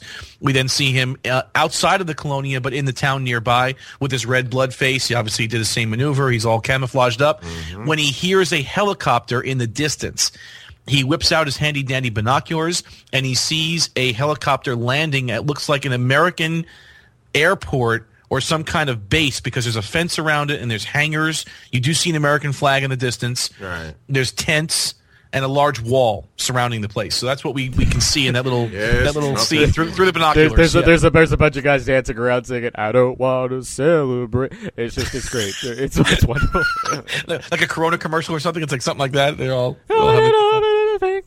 it's wonderful. At the makeshift operating room, back to that, Andre now has out his Makita, like we were talking about, and with a hole cutting bit, he slices into Oscar's skull. And again, I wrote why. And not to spend too much time in the surgery, but if you have a head injury and you don't have like a MRI or CAT scan or anything, wouldn't you give the guy at least a day or two to maybe come out of it on his own? Like, why would you immediately start drilling into the guy's skull? I mean, Aaron, I think you already answered it because it's cool to show, right? And like that big, it was like, okay, release some pressure. Oh, they're drilling it's like a 2-inch hole saw he was using, right? Yeah. It was like, like what was like if he lived, what was the next plan? Like, what was he going to do next to fix? To how would you put the piece of the skull back? Like, how would you? Or just anything. Like I just don't know. I know it was definitely odd, but it was weird. In one of the rooms upstairs, Travis and Madison have a little heart-to-heart. They're kind of watching, they're looking out the window. It's their last night at the resort. Travis wants her to know that he's not the man he once was. Not anymore. He's the killer now. And Madison's like, hey, look, those two guys, they deserve what they got. And, oh, by the way, I'm a killer, too. You know that lady, Celia? I killed her, all right? I locked her in a cage with her zombie collection to protect Nick. So we're both going to have to keep on killing to survive. That's just the way it's got to be now. And then they kind of hug it out a little bit, and that's, I guess, their way of coming back together somewhat. Back downstairs, we see the brain operation has failed miserably, and Oscar is dead. Oops. Andre stabs Oscar in the open skull with his little box cutter. So I guess that's the end. That he's now completely dead. Hector is spitting mad that Maddie and the gang are safe and sound upstairs while their buddy is laying here dead. Yep. Travis and Madison and Alicia are then sleeping in the room upstairs, just mentioned before. Hector, Andre, and the gang break into the room because they have the keys, and they bum rush Travis. They punch Travis a few times and scream, Oscar is dead. And then Andre really pulls a gun on Travis. Travis, holding his hands up to Andre, says, look, you got to do this. Take me outside. Don't do it in front of my family. And Madison's screaming, no. As usual, she's being held back, of course, by Hector. No, stop it. We can see that Andre's finger is about to squeeze the trigger, and they really show that pretty well. Like, you really see his finger is moving. The trigger is starting to be pulled back, so you do see that. He really is going to shoot Travis. There's no ambiguity about this, I don't think. When Alicia then comes up and stabs him in the chest. Andre, that is. And he falls to the ground. That distraction allows Travis to start another WWF cage match. It starts to beat the crap out of the invaders that are in his room. Strand then comes in with a gun, shoots him, says, okay, get out of here, guys, and just says, get out of the room, get out. The whole gang runs downstairs and enters a Ford Excursion, the gang meaning Madison, Travis, and Alicia.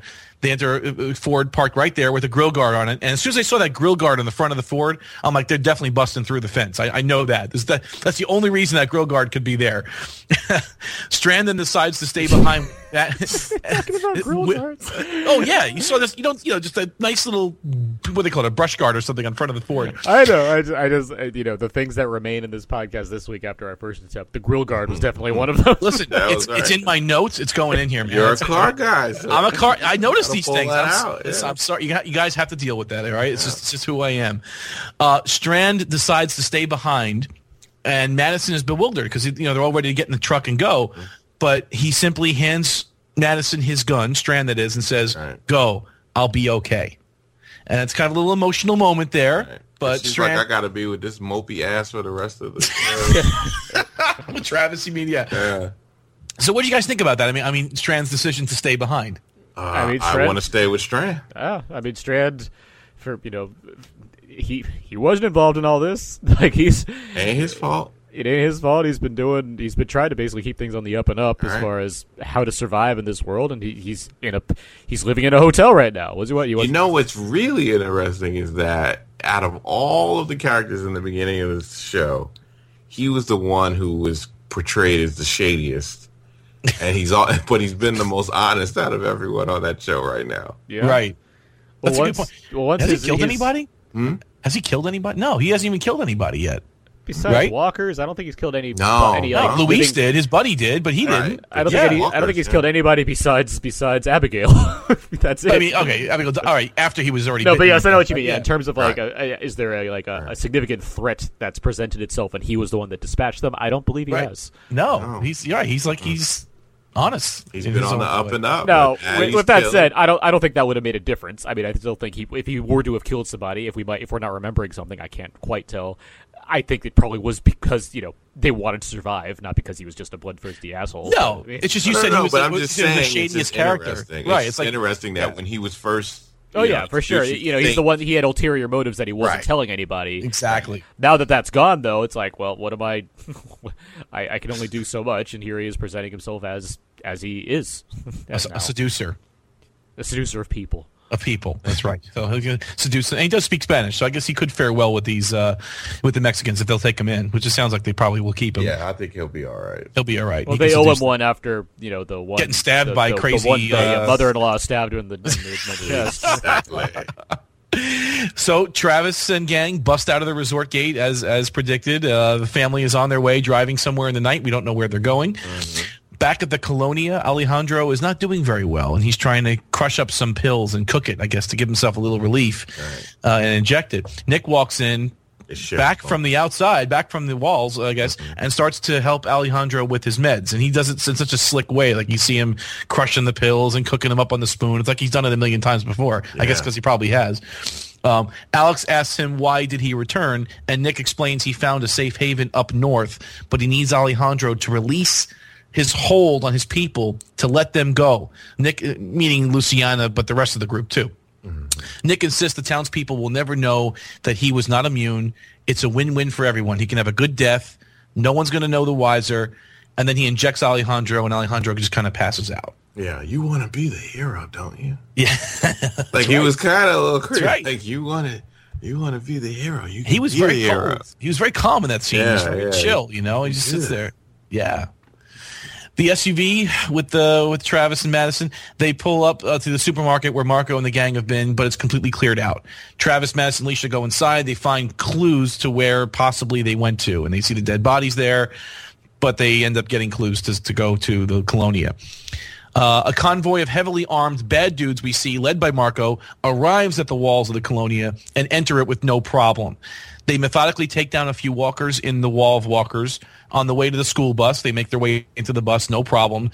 They press into the Colonia and realize that it's been completely evacuated. Almost. Because we see Alejandro hiding on the ground near the bus. Once the gang is far enough in, the armed gang, he goes to the bus, starts it up, and proceeds to move it forward a few yards to allow the wall of walkers to enter the Colonia and attack the gang. The gang notices what is happening, but it's too late for them. Apparently, because we don't get to see anything take place except that an armed group of people that seem to know how to handle themselves suddenly are all dead in the next scene. Yeah, they're heavily armed with automatic rifles or rifles at the very least. You're right. And these, what do you want to call it, 50, 75, 100 walkers? Yeah. Just kind of walk in on them. And they also have, able-bodied legs to carry them around. But you know what? They're no pig farmer, his son, and an old man because they can't handle walkers the same way that group did. We cut to see that Nick has successfully camouflaged the entire group of townspeople in the zombie blood and guts, including the little kids and everybody, and Luciana as well. And he's leading them north through the actual city of Tijuana to the safety that he saw across the border. Nick leads them past a whole lot of empty cars leading up to the actual border. Madison, Travis, and Alicia go finally find the Colonia. I guess they got enough clues from Marco's place. They found out where the Colonia was somehow. Maddie tells Alicia to go back in the truck and lock the doors while they check it out. Of course, Alicia does not comply and goes exploring the bus instead. Maddie and Trav realize the whole town is dead and zombified, and she sees Marco is also one of them. So I guess that's the kind of we know that they all got eaten because Marco is dead too, right? The leader. Alicia finds Alejandro still barely alive on the bus. They lay him on the floor of the bus and start to ask him about Nick. And Alejandro manages to get out that, yes, Nick, he's fine. He took the whole group and they went north. They went to the border. He thought he saw something. So finally, we have some word about Nick. It's good that Madison's spider senses were able to kind of wrangle out an actual answer from Alejandro on his deathbed. She got what she needed, though. I mean, finally, it was some connection to Nick. She knew that was her son. Cut back again to Nick and his flock. They're just about to get past the actual border crossing itself. As this whole thing's going, I'm just imagining My Miss American Pie playing in the background. And again, we're crossing the American border. They head toward this walled safe zone. It's kind of, you can see it's maybe about a mile or so inside the border, but you can still see it with the binoculars where the helicopter was. And suddenly he's shot at. Luciana then is also shot at, and she takes a round to the shoulder, it seems like. Yeah, she did. Yep, uh-huh. Yeah, so it seems to be some sort of army or militia again, armed with automatic rifles, firing at Nick and his gang. Nick is pinned to the ground at gunpoint by one of the gunmen, along with Luciana, and that's pretty much the end of the episode, the end of the season. We made it through, guys. We did it. Oh, boy. Wow. So, Fear the Walking Dead Season 2. It definitely didn't end up the way I thought it was going to end up, and we'll get to our Toby ratings in just a second. But I guess, I could say I guess it didn't end up necessarily exactly how I thought it would have ended up, but it did. It took him back to America, which is something I kind of figured must have had to happen. It's like, all right, we're doing a whole border story. In order to keep this going, they probably have to go like one direction eventually. Going back to USA at that point, I see what you're saying. Yeah, they could have stayed in Mexico for a little bit longer, I suppose. I mean, I don't know. But before we get to our Toby ratings, we can formally rate this season finale, and we can hear your Toby ratings as well. Let's have a quick word from our sponsor. That's okay. DCBS is a site where you could actually order any and all comics that you want, from manga to mainstream comics to Image, which The Walking Dead was pretty much started with, and that's why we have this show in the first place. And they give you a lot of discounts in that. And also, if you buy digital comics, you can link that with your DCBS account and get a discount on that as well.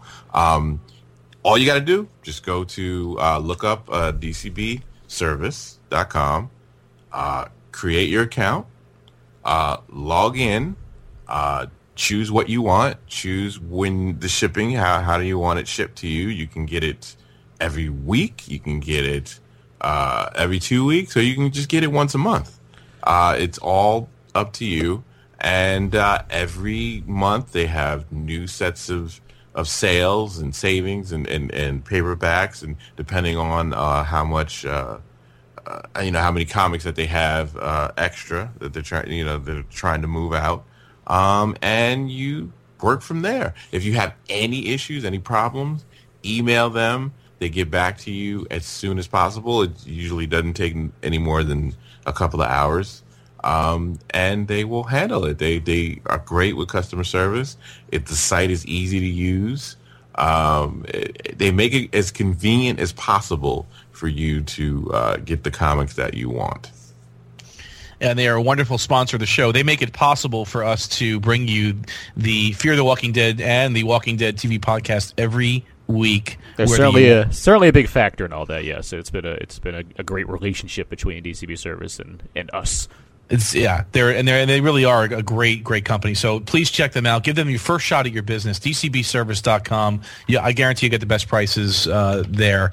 Thank you, Daryl, for doing that and talking about our wonderful sponsor. So now on to our final Toby ratings of the year of the season Of the season, of the year too. I guess we're not going to see Fear until 2017, right? So this is it. Yeah, that's it. So Aaron, we'll go ahead and start with you. What do you give these two combined episodes? I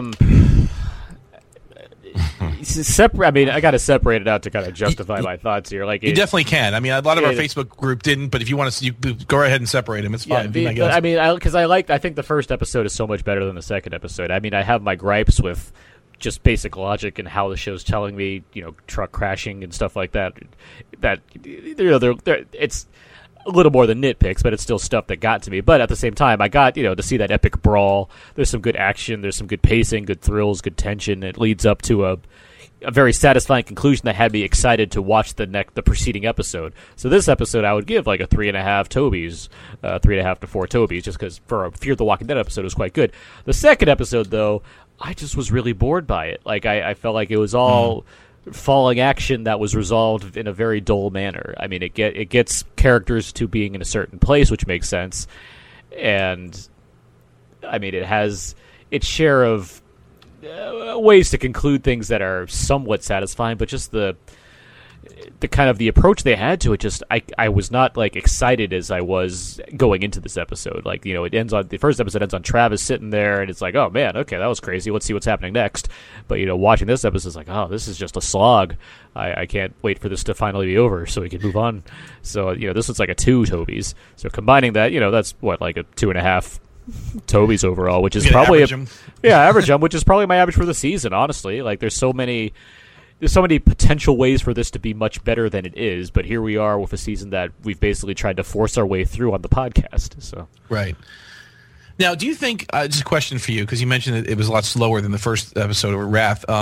Do you think that because of that, the network said, let's just push these two together and let's just get it over with quickly? I mean, because it seems like even this mid-season opener was anticlimactic, and now the season closer, North, was kind of almost anticlimactic. It's like, well, are they doing it purposely? They're trying not to be The Walking Dead so much that they're making these kind of weird little intros and outros, and AMC had enough and smash them? As much as I had some gripes with the mid-season finale, that episode did end with a giant fire burning down the home of everybody. There are people dying. Well, not the finale, the opener. The opener. Actually. That's what it's just Nick. The whole episode was just Nick. That's how we got back into the season. It's like, what? It's like it was almost nothing going on. Yeah, and now we close it out with an episode that's kind of slow too. That's what I'm saying. Yeah, with that in mind, sure. I mean, I would have preferred more eventful things to happen. But looking at how this is played out, yeah, I can maybe see that being a reason, but I think there's other things afoot as to why it was aired the way it was. But yeah, it isn't really an eventful finale for there to really put much like anticipation behind as far as how to advertise. Like, this is the stunning conclusion of Fear the Walking Dead. It's like, well, what really happened? People just moved around a lot. So yeah. No, I hear you. All right. Daryl, what would your Toby rating be for these episodes? I guess I would have to give. Overall, I've always probably given it like a 3. Overall, combined. But I'd probably have to give it a 3. I'm glad they didn't put them in the place where the whole community's burning down to the ground and Nick is in blood, walking in blood again, and even though he does walk in blood again at the end, but he's just not walking among the wreckage wreckage of that whole community, and they didn't try to do that same imagery they've done already. You can almost imagine it. Like, you can almost see it. Like, that's I where can it ended almost up, right? see it. Like, I was worried that that's where they were going to go with this, but I'm glad they didn't. But there's still problems with there's still issues with this where it seems like they don't. I don't know if they're worried to not be like another show or whatever, or they just don't take chances sometimes, or they just feel like they're so too safe with this show already. And I think if you would think that with already having The Walking Dead and the growing pains that The Walking Dead has had already, and they have the benefit of learning from that they wouldn't just repeat that or do other things that are just as detrimental to the growth of the show. So I hope next season that we just break out of some of these tropes, and we just get out of being holding back some of these characters. And I just wish we get some consistency in a lot of these characters too. Like, there just seems to be one character we get that with. Overall, he has maintained the course of who he is as a character. But he's still gone through his emotional moments and whatnot. But he still kind of keeps that with Strand. But I just hope that we, now that they've kind of, done some things with the other characters to have them grow, like Alicia, and for instance, and what's the other lady who's running around? Ophelia. Like, now that they have kind of, got them to a good place, I hope that they maintain that and get the other characters in that direction. And if not, then if they're going to go for something else with them, go for it, but just don't flip-flop on it. Like, because that's the most annoying thing overall, to see characters go back and forth on any kind of direction or growth. So I'll keep it at a 3 for this one. Okay. I'm going to be a little bit more generous, definitely with the first episode, and I'm going to average them together too, but I would give the first one a 4.5 because Chris got killed. And I'm going to say this again. We saw Chris get killed. Yeah. To me, that's automatically... it's almost a 5, but I mean, I'll give it a 4.5 just for what it is. We also saw the amazing WWF fight at the end with with Travis and the Bromigos, so that really elevated Wrath very highly for me as an episode. North was, like I said, it was kind of an anticlimactic, kind of wrapping up loose ends, but not really kind of episode. And again, this whole thing with the border crossing and Welcome to America and all that. All right, fine. Yeah. So we see where this is going. I'll give that one, I guess, a 3, so I'll average them together and give it maybe a 4. I'm going to be a little high. I mean, it's maybe I'm going to say a 4, and I'm going to be thankful because, again, we got to see Chris dead. The season's wrapped up. There's not really any loose threads except for Strand, right, Daniel Salazar, right, and Ophelia, and maybe a couple other things out there. But at least and we ended up in an interesting place. Like when we started the season on the boat, I thought this is going to be a whole season of Waterworld. We're going to be on this thing, and the pirates, and they'll find some island to hide out on, and they'll do this, and they'll go on a treasure hunt. They'll fight a giant squid. Exactly. I mean, that's what I was thinking. I really was. I'm thinking they're going to find like a Navy submarine or something and deal with that. I mean, who knows what could have happened, right? But there was only that. That's in the way grittier, realer version of Fear the Walking Dead that we wanted to have. Exactly. So it didn't happen, and we ended up in Mexico. And I thought the whole Mexico storyline was actually really cool. I liked that whole vineyard, Celia's house, Abigail's, mansion, his plantation, whatever you want to call it. I think it was great. I like where they ended up in the resort. I think it was, we took a journey here, whether it feels like it or not. We started off in America, we ended up way down in Mexico, and now we're kind of coming back to America again, all in one season. And I thought it wasn't so bad. I mean, looking back at it, I mean, it was tough to get through week by week, but I'm gonna be cautiously, hopefully optimistic about this. Again, Chris is dead. We saw some action. I'm okay with it. I'm giving it a 4.0. Toby's, and I'll stick by that. But I think I'm not going to be. I'm not going to hold that. I think we're being a little kind as far as like it wasn't that bad overall. Like that's easy to say 2 weeks removed from watching the finale versus the weekly talks that we've had about this show, where we've had constant problems with it. Yeah, we put the tables back down. We fixed the chairs, we fixed the windows, we busted. With the angry. That's like looking back at like some like dance you went to and be like, actually that was kind of fun, where you forget like that you had like punch spilled all over you, you like had a fight, you didn't get to dance as much as you want, like all that stuff. It's like, right. Well, I'm not rating the whole season. I'm just rating these 2 episodes. But I'm trying to think back at where we were beginning and ending. And you're right. I'm hopefully it's a lot better in season 3. You're right. There is a lot of room for improvement. Because it's not like I want to revel in how bad the Fear the Walking Dead can be. Like, it's not like I'm sitting here thinking, man, I can't wait to get on this podcast and talk about how terrible this show was. I legit want to like this show. Right. Yeah. If I'm going to spend an hour of my time watching something, let alone more hours talking and posting about it, I want to be thinking, man, that was a great time I spent. Not, wow, I was able to waste all this time. Like, that's not good. Like, no, you're right. You're absolutely right. You want to look forward to a Sunday afternoon or Sunday night saying, wow, I can get to watch this episode. It's something cool. I want to watch it. Certainly, the show's far from unwatchable. I wouldn't be watching it at all if I didn't think there was some redeeming value in some way about it. But I'm not going to sit there and not call it like it is either. Like, I'd like it to be better, but I'm not, and I'm not happy about. I'm not happy about not liking it as much as I want to, but I'm also not going to be. I'm not going to be sad and mopey on a podcast about it either. I'm going to try to have fun, which is what we're doing. That's why we do this. Exactly. It's all good fun, and I really think that season 3 is going to bust out. I think that the writers are listening. I think they really are, because we saw a change even in the second half of season 2. So I really believe that they're going to come out super strong on the opener of season 3. They're not going to play around. If that means they have to change some producers and change some writers around, maybe they have to. I don't know, but I know that they're really going to come out strong for season 3. I'm really convinced of that.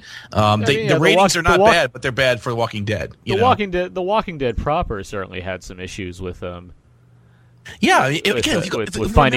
itself until it did, yeah. With the Darabont stuff going on, and then the Glenn Mazzara stuff going on, and then we get to Scott Gimple seasons where it's been quote unquote better. So I mean, it takes time for some of these. Think back to season 2 of The Walking Dead, folks. They were on the farm the whole darn season. At least on this show. I mean, the writing is tough in Madison, the acting a lot fine, but they went all the way from USA on a boat to Mexico and all the way back up. I mean, they went somewhere. They went on a journey. At least not on a farm the whole season. No, you're right, because they had the benefit. But I mean, again, when you have a show that's a spinoff of another show, you have the benefit of seeing all the growing pains that people had, problems people had with the previous shows when it started out with what they don't like. It's okay, though, to sometimes give people what they want. So you're saying that since we went through the growing pains on The Walking Dead, we shouldn't have to go through them again on Fear the Walking Dead, is what you're saying, right? I think that. Yeah. Like, I mean, there's just certain That's a good point. That you would want. I mean, there's certain, when people are asking for things for shows like this, doesn't mean you have to give them exactly what they want, but what the majority are saying to you, that these characters are really coming off as unlikable, and they're not strong, and they seem to change personalities. Like, that's not something where it's just us saying that. Like, there's a lot of people who, even those who are diehard, Walking Dead fans, where they're going to watch any Walking Dead. It doesn't matter what it is. When they're complaining as well, that should, you kind of have to look at that, and when it goes with the ratings as well. Like, I can see if the ratings were just going up, then it's like, F you. You do what you do. But when the ratings are going down and you're seeing these complaints, you may want to think about that. This is a wild tangent, but you kind of mentioned this, and now I'm kind of curious. What do the people in submarines do during the zombie apocalypse? Didn't they have that show on like NBC or something, or ABC? You'd probably know this, Daryl. No, it's on TNT, right? The last ship or something. Yeah. I mean, yeah, they would survive for a while. I mean, a nuclear sub could be out there for literally years. You can run on sub. I mean, it's just the point that you'd have to come up and get supplies get some food once in a while. Yeah, or like a cruise ship, I guess.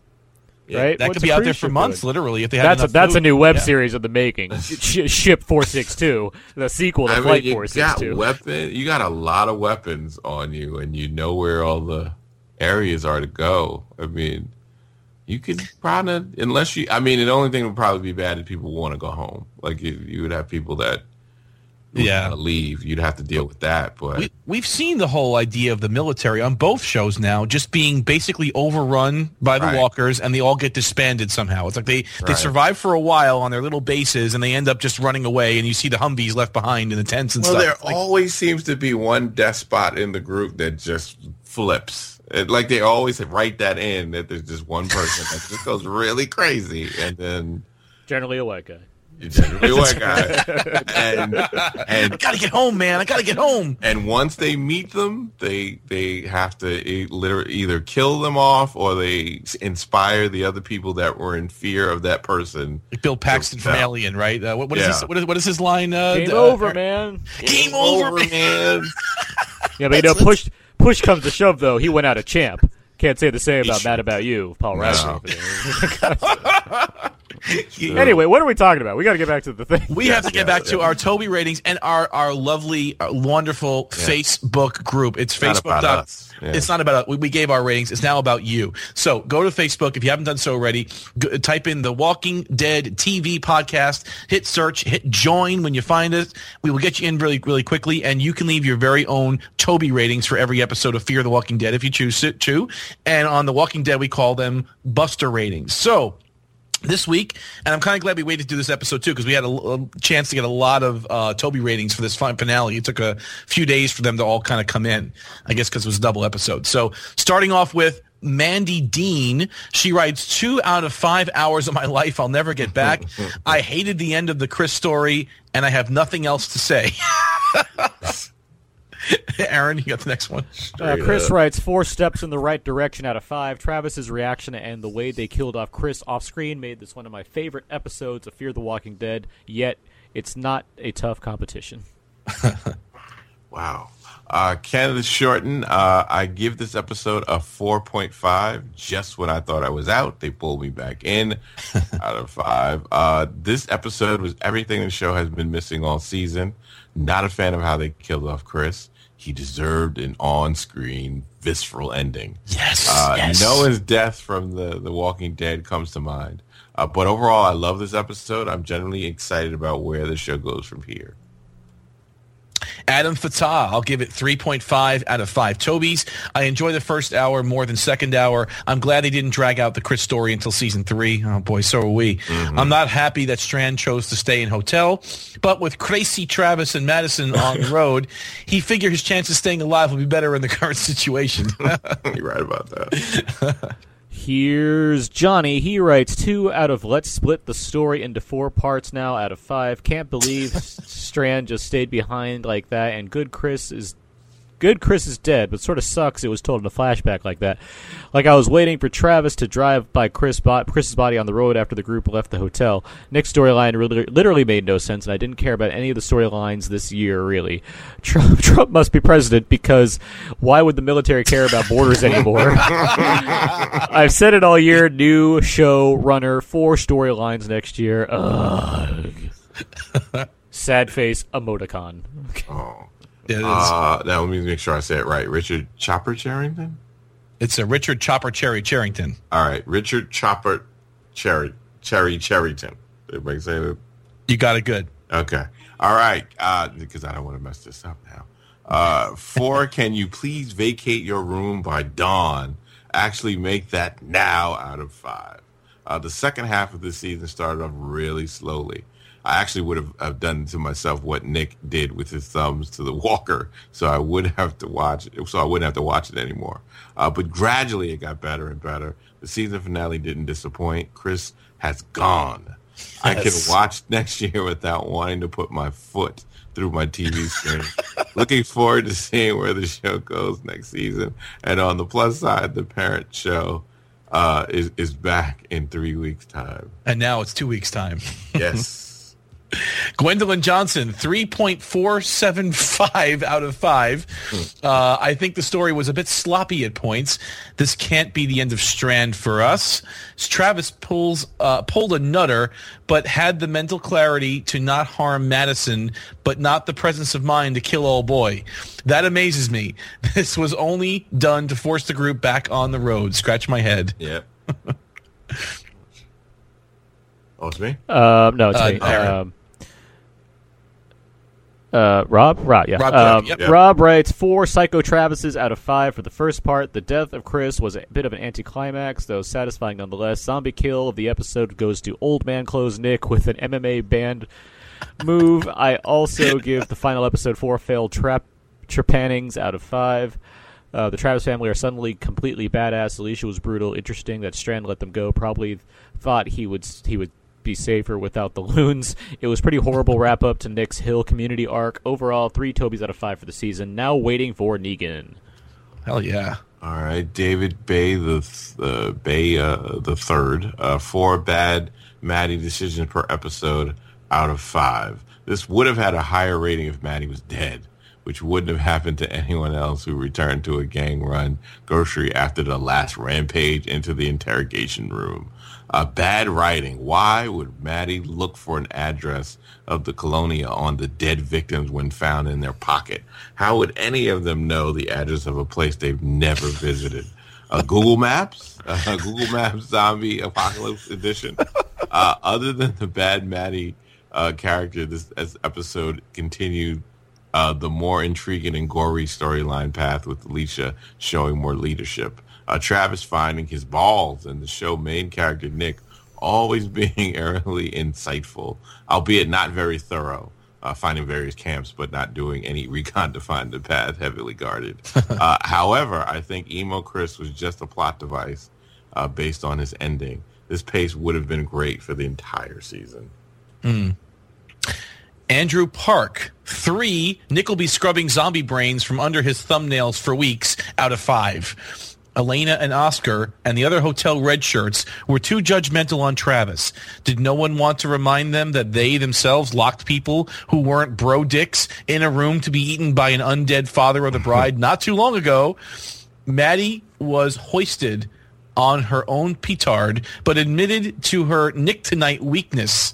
She continues to be such a schizophrenic character, and it's obvious that she's being written by many different writers, all of whom seem to write in isolation and don't share notes. The showrunners still haven't decided on who the protagonist is, and did they use the set from Traffic Jam scene at the border from Sicario? Looks a lot like it. Good on Andrew for using the phrase "hoisted on our own petard." That's we don't nearly get enough of that on this podcast. Ever since we lost the erudite Jordan from Jersey. Yes, we did. He was always giving us $3 words, wasn't he? We always had those from him. Oh, yeah. Right. But okay, next one comes from Sarah Ann Howard. Too little, too late out of 5. I've really tried to like the show. I even like several of the actors, but this whole season has been too schizophrenic for me to really care about these characters. I assume as she's typing, she's pounding on the keyboards. Storylines were stretched to fill the season and written to be unbelievable, even for a zombie show. In fact, the zombies were way more convincing most of the time. By the time these 2 last hours came around, I couldn't rouse any emotional response and just wanted to end. Please, better writers, new showrunner, the cast and the audience deserves better. Wow. That's right. Brent Jones, 2.5. Really liked the first half of the finale and hated the second half. Maddie still only has one facial expression. Why all of a sudden do people pop up and shoot at Nick and crew? Now, Maddie's facial expression, is it kind of like mouth kind of half open? Is that the look? Like, yeah, it's like grimacy mouth? It's grimacy, mouth a little open. Eyes are kind of like deer in headlights mixed with constant sorrow. Nick! A little bit of irritation. Travis! Yeah, furrowed eyebrows all the time. Yeah. Ugh. With like a detachable hammer and scotch in the hands. Tammy Heisley. These episodes were very uneven, but there were some real good moments. I'm giving both episodes a 3.5. I really hope season 3 improves. And lastly, Dave writes 3 out of 5 recklessly bad decisions. If we can't stay here, no one else can. So let's damage the gates. Let's keep the dead out as we leave. That's one. Two, I have an idea. Let's go back to the gang who I disrespected for information on Nick, and I'm sure the leader will welcome me back with open arms. That's true. That's true. Three, I just arrived at a sanctuary and have been reunited with people I know. I see two jerks who may or may not have been responsible for the death of my son, so instead of forcing them to take me back to the location where they said my son died, I'll just beat them both to death. And as an added bonus, I'll critically injure someone who is just trying to stop the beating. Basically sums it up, David. That was very good. That's great. So if you'd like to leave your very own Toby ratings come season 3 in 2017 for Fear the Walking Dead, or your own Buster ratings in a couple weeks for The Walking Dead, again, go to Facebook.com, do a search for The Walking Dead TV podcast, hit join, we'll get you in quick, and you can do that and join the fun. We have almost 800 members. It is a great group. The members are very lively. They post a lot of different articles and things, the heat news, and it's spoiler-free, troll-free, just a very cool place to hang out if you're a fan of The Walking Dead and or Fear the Walking Dead. There should be a good amount of praise that goes to our Facebook group for not spoiling things. I mean, this is obviously a group that's dedicated to people that both watch the show and the comics, and it's very easy to post a lot of things that could reflect poorly on the not poorly, but reflect things that have or have not transpired in the comics that people may not have wanted to know that only watch the show. And so I have to hand it to our group for that, as well as I believe there's the other. What's the name of the group? There is a Brent Jones started it. Stuff and Things, right? So he created his own little spoiler group. So we can leave this group pure, right? You don't be spoiled, and then you can go to his Stuff and Things, and you can get some spoiler stuff there if you want. So it's like cool. It's like the unofficial group from our show that we don't try to we don't go to just because we don't want to get things spoiled. But if you are in search of more spoiler type discussion, that's a way to go too. But yeah, hats off to the Facebook group who provides us these comments about the episodes, their thoughts, which we're happy to share, as well as, provides a lot of chatter as far as keeping the things going on the show. It's happy to listen to these episodes that we, break our backs over to deliver, sometimes twice. Sometimes twice we have to talk about it, you're right. And is still able to reasonably hold back on how much conversation you can have about the various shows. In a world where spoilers are such a giant issue these days, whether it be on Twitter or Facebook, Tumblr, or I guess Snapchat, I don't know. I'm not cool and hip in that degree. But it's nice to have a Facebook group like this that is dedicated to the show and also isn't a bunch of jerks. So good on us. No, you're absolutely right. We do very no policing on this. We don't have to. It's like they're all so mature on here. We don't kick anybody out or there's no any crazy posts. I mean, I can't think of once in the last year I had to maybe remove something, and that was it. It's generally just spam. It's spam bots advertise these sunglasses. Why? Okay, good exactly job. Right. Yeah, that was the one person I had to take out. It's exactly right. I mean, you guys are so cool. It really is. It's just a great. It makes doing this show even that much more enjoyable because you're enjoying it with us. So please, if you haven't already, join the Facebook group. It's really makes the podcast complete. So the end of season 2, on to season 3, and actually next week on Sunday, what is it, October 16th, so a week from when we're recording this, about 6 days, they have The Walking Dead, what is it, Journey to what is it? The Journey Up Till Now or something? What are they calling it? It's some kind of special, a 2-hour special. It's guaranteed to be the best Walking Dead clip show you'll ever see. There'll be behind the scenes clips, I'm sure, and interviews with the actors, and it's part of what we were talking about at the beginning of this episode, where the hype for this season 7 premiere is so big that people may not want to be I need to watch all 6 seasons of The Walking Dead, but I want to be in on the conversation. So they're having a giant 2-hour special that basically recaps the entire series up until now. So if people if they're strangely are people on this podcast that haven't watched The Walking Dead but really want to look forward to the 7th season premiere, that's certainly a good way to do it. If you don't want to spend your time on Netflix binging every single episode of The Walking Dead, you can watch that special. So there you go. Exactly, and they're going to air, I'm sure, the whole series. They usually do this before the beginning of the season, so you can catch up on AMC or, like you said, on Netflix as well. It's all up there right now, so you can catch up.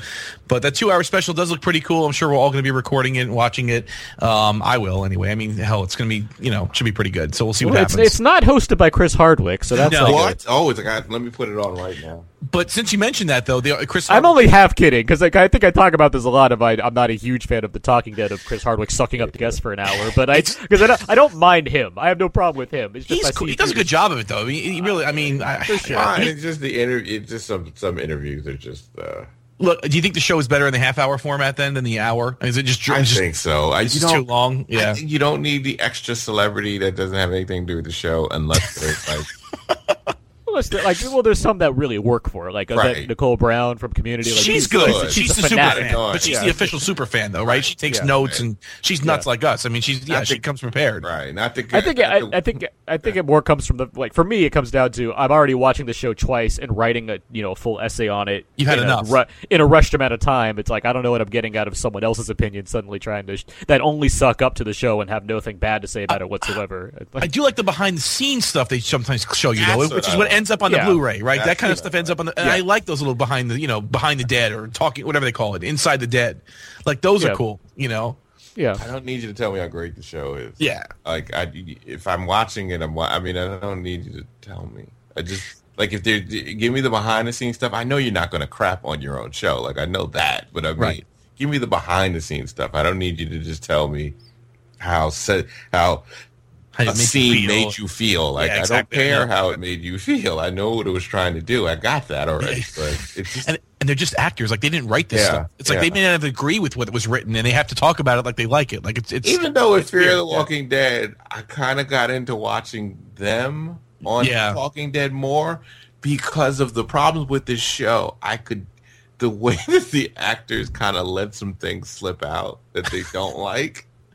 Like subtext of what they're saying. Yeah, there's like a subtext to it. Especially with Kim Dickens. Like she lets a lot out, right? Yeah, she's not happy. Right. Than, like Alicia with she was so happy she got a chance to kill somebody on it, and they tried to elaborate on it, and she was like, I was just happy to be able to do something with a character. Like I was just waiting for something to happen. She's a beautiful woman. I think honestly you're gonna see a lot from her. I think once she's done with this show, that's someone that's going to go far, I think, as an actress. I think so, too. She's not a bad actor. Even when she was a pouty child during the boat, part of the boat adventures, it still wasn't that. Like, it wasn't like Chris. Like, I hate you see his career already beginning and ending, right? I hate to jump on him as an actor, but it's just that he seemed to not be charming even when, like there was nothing about his portrayal that was charming, throughout the season. Like I didn't like him when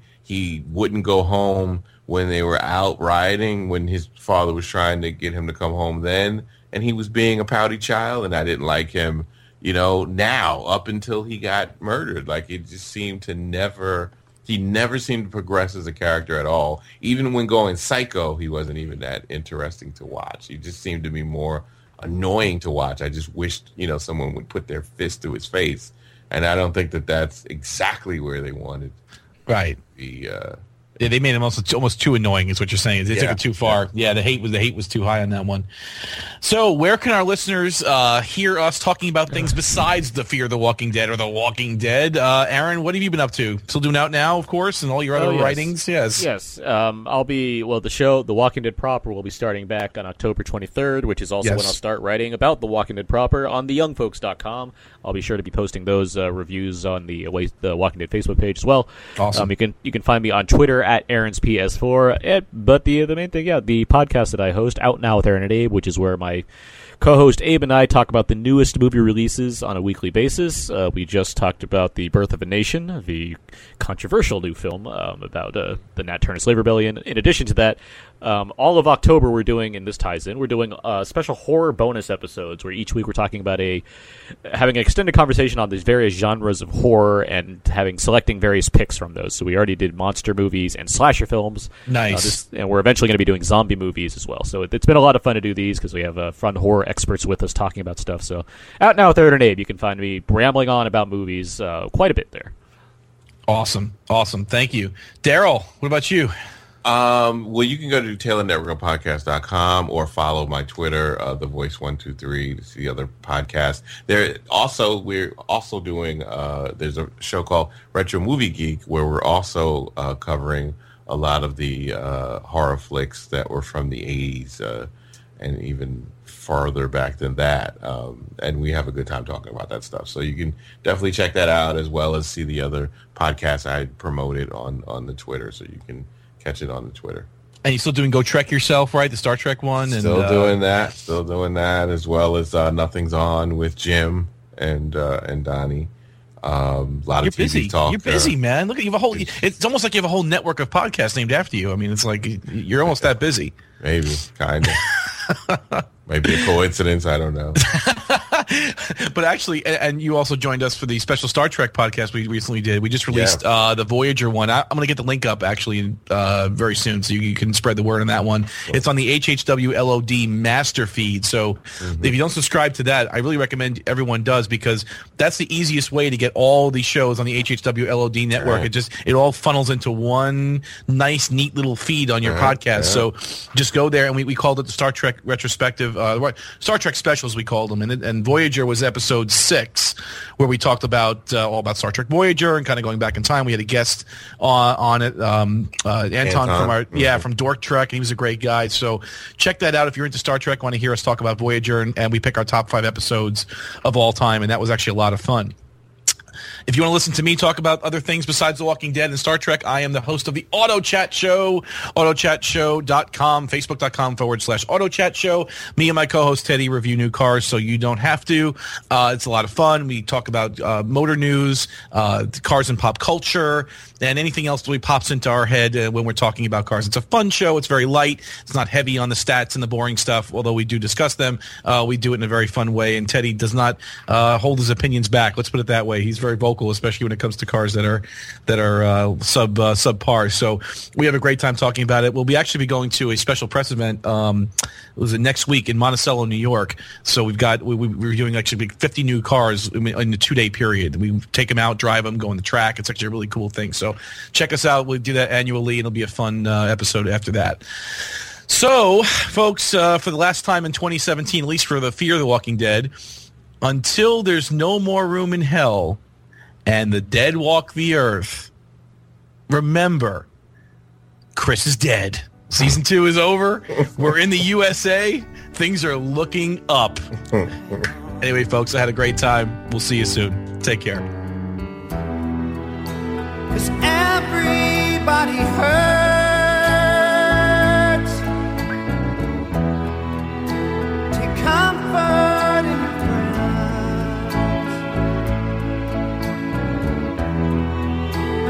Everybody hurts.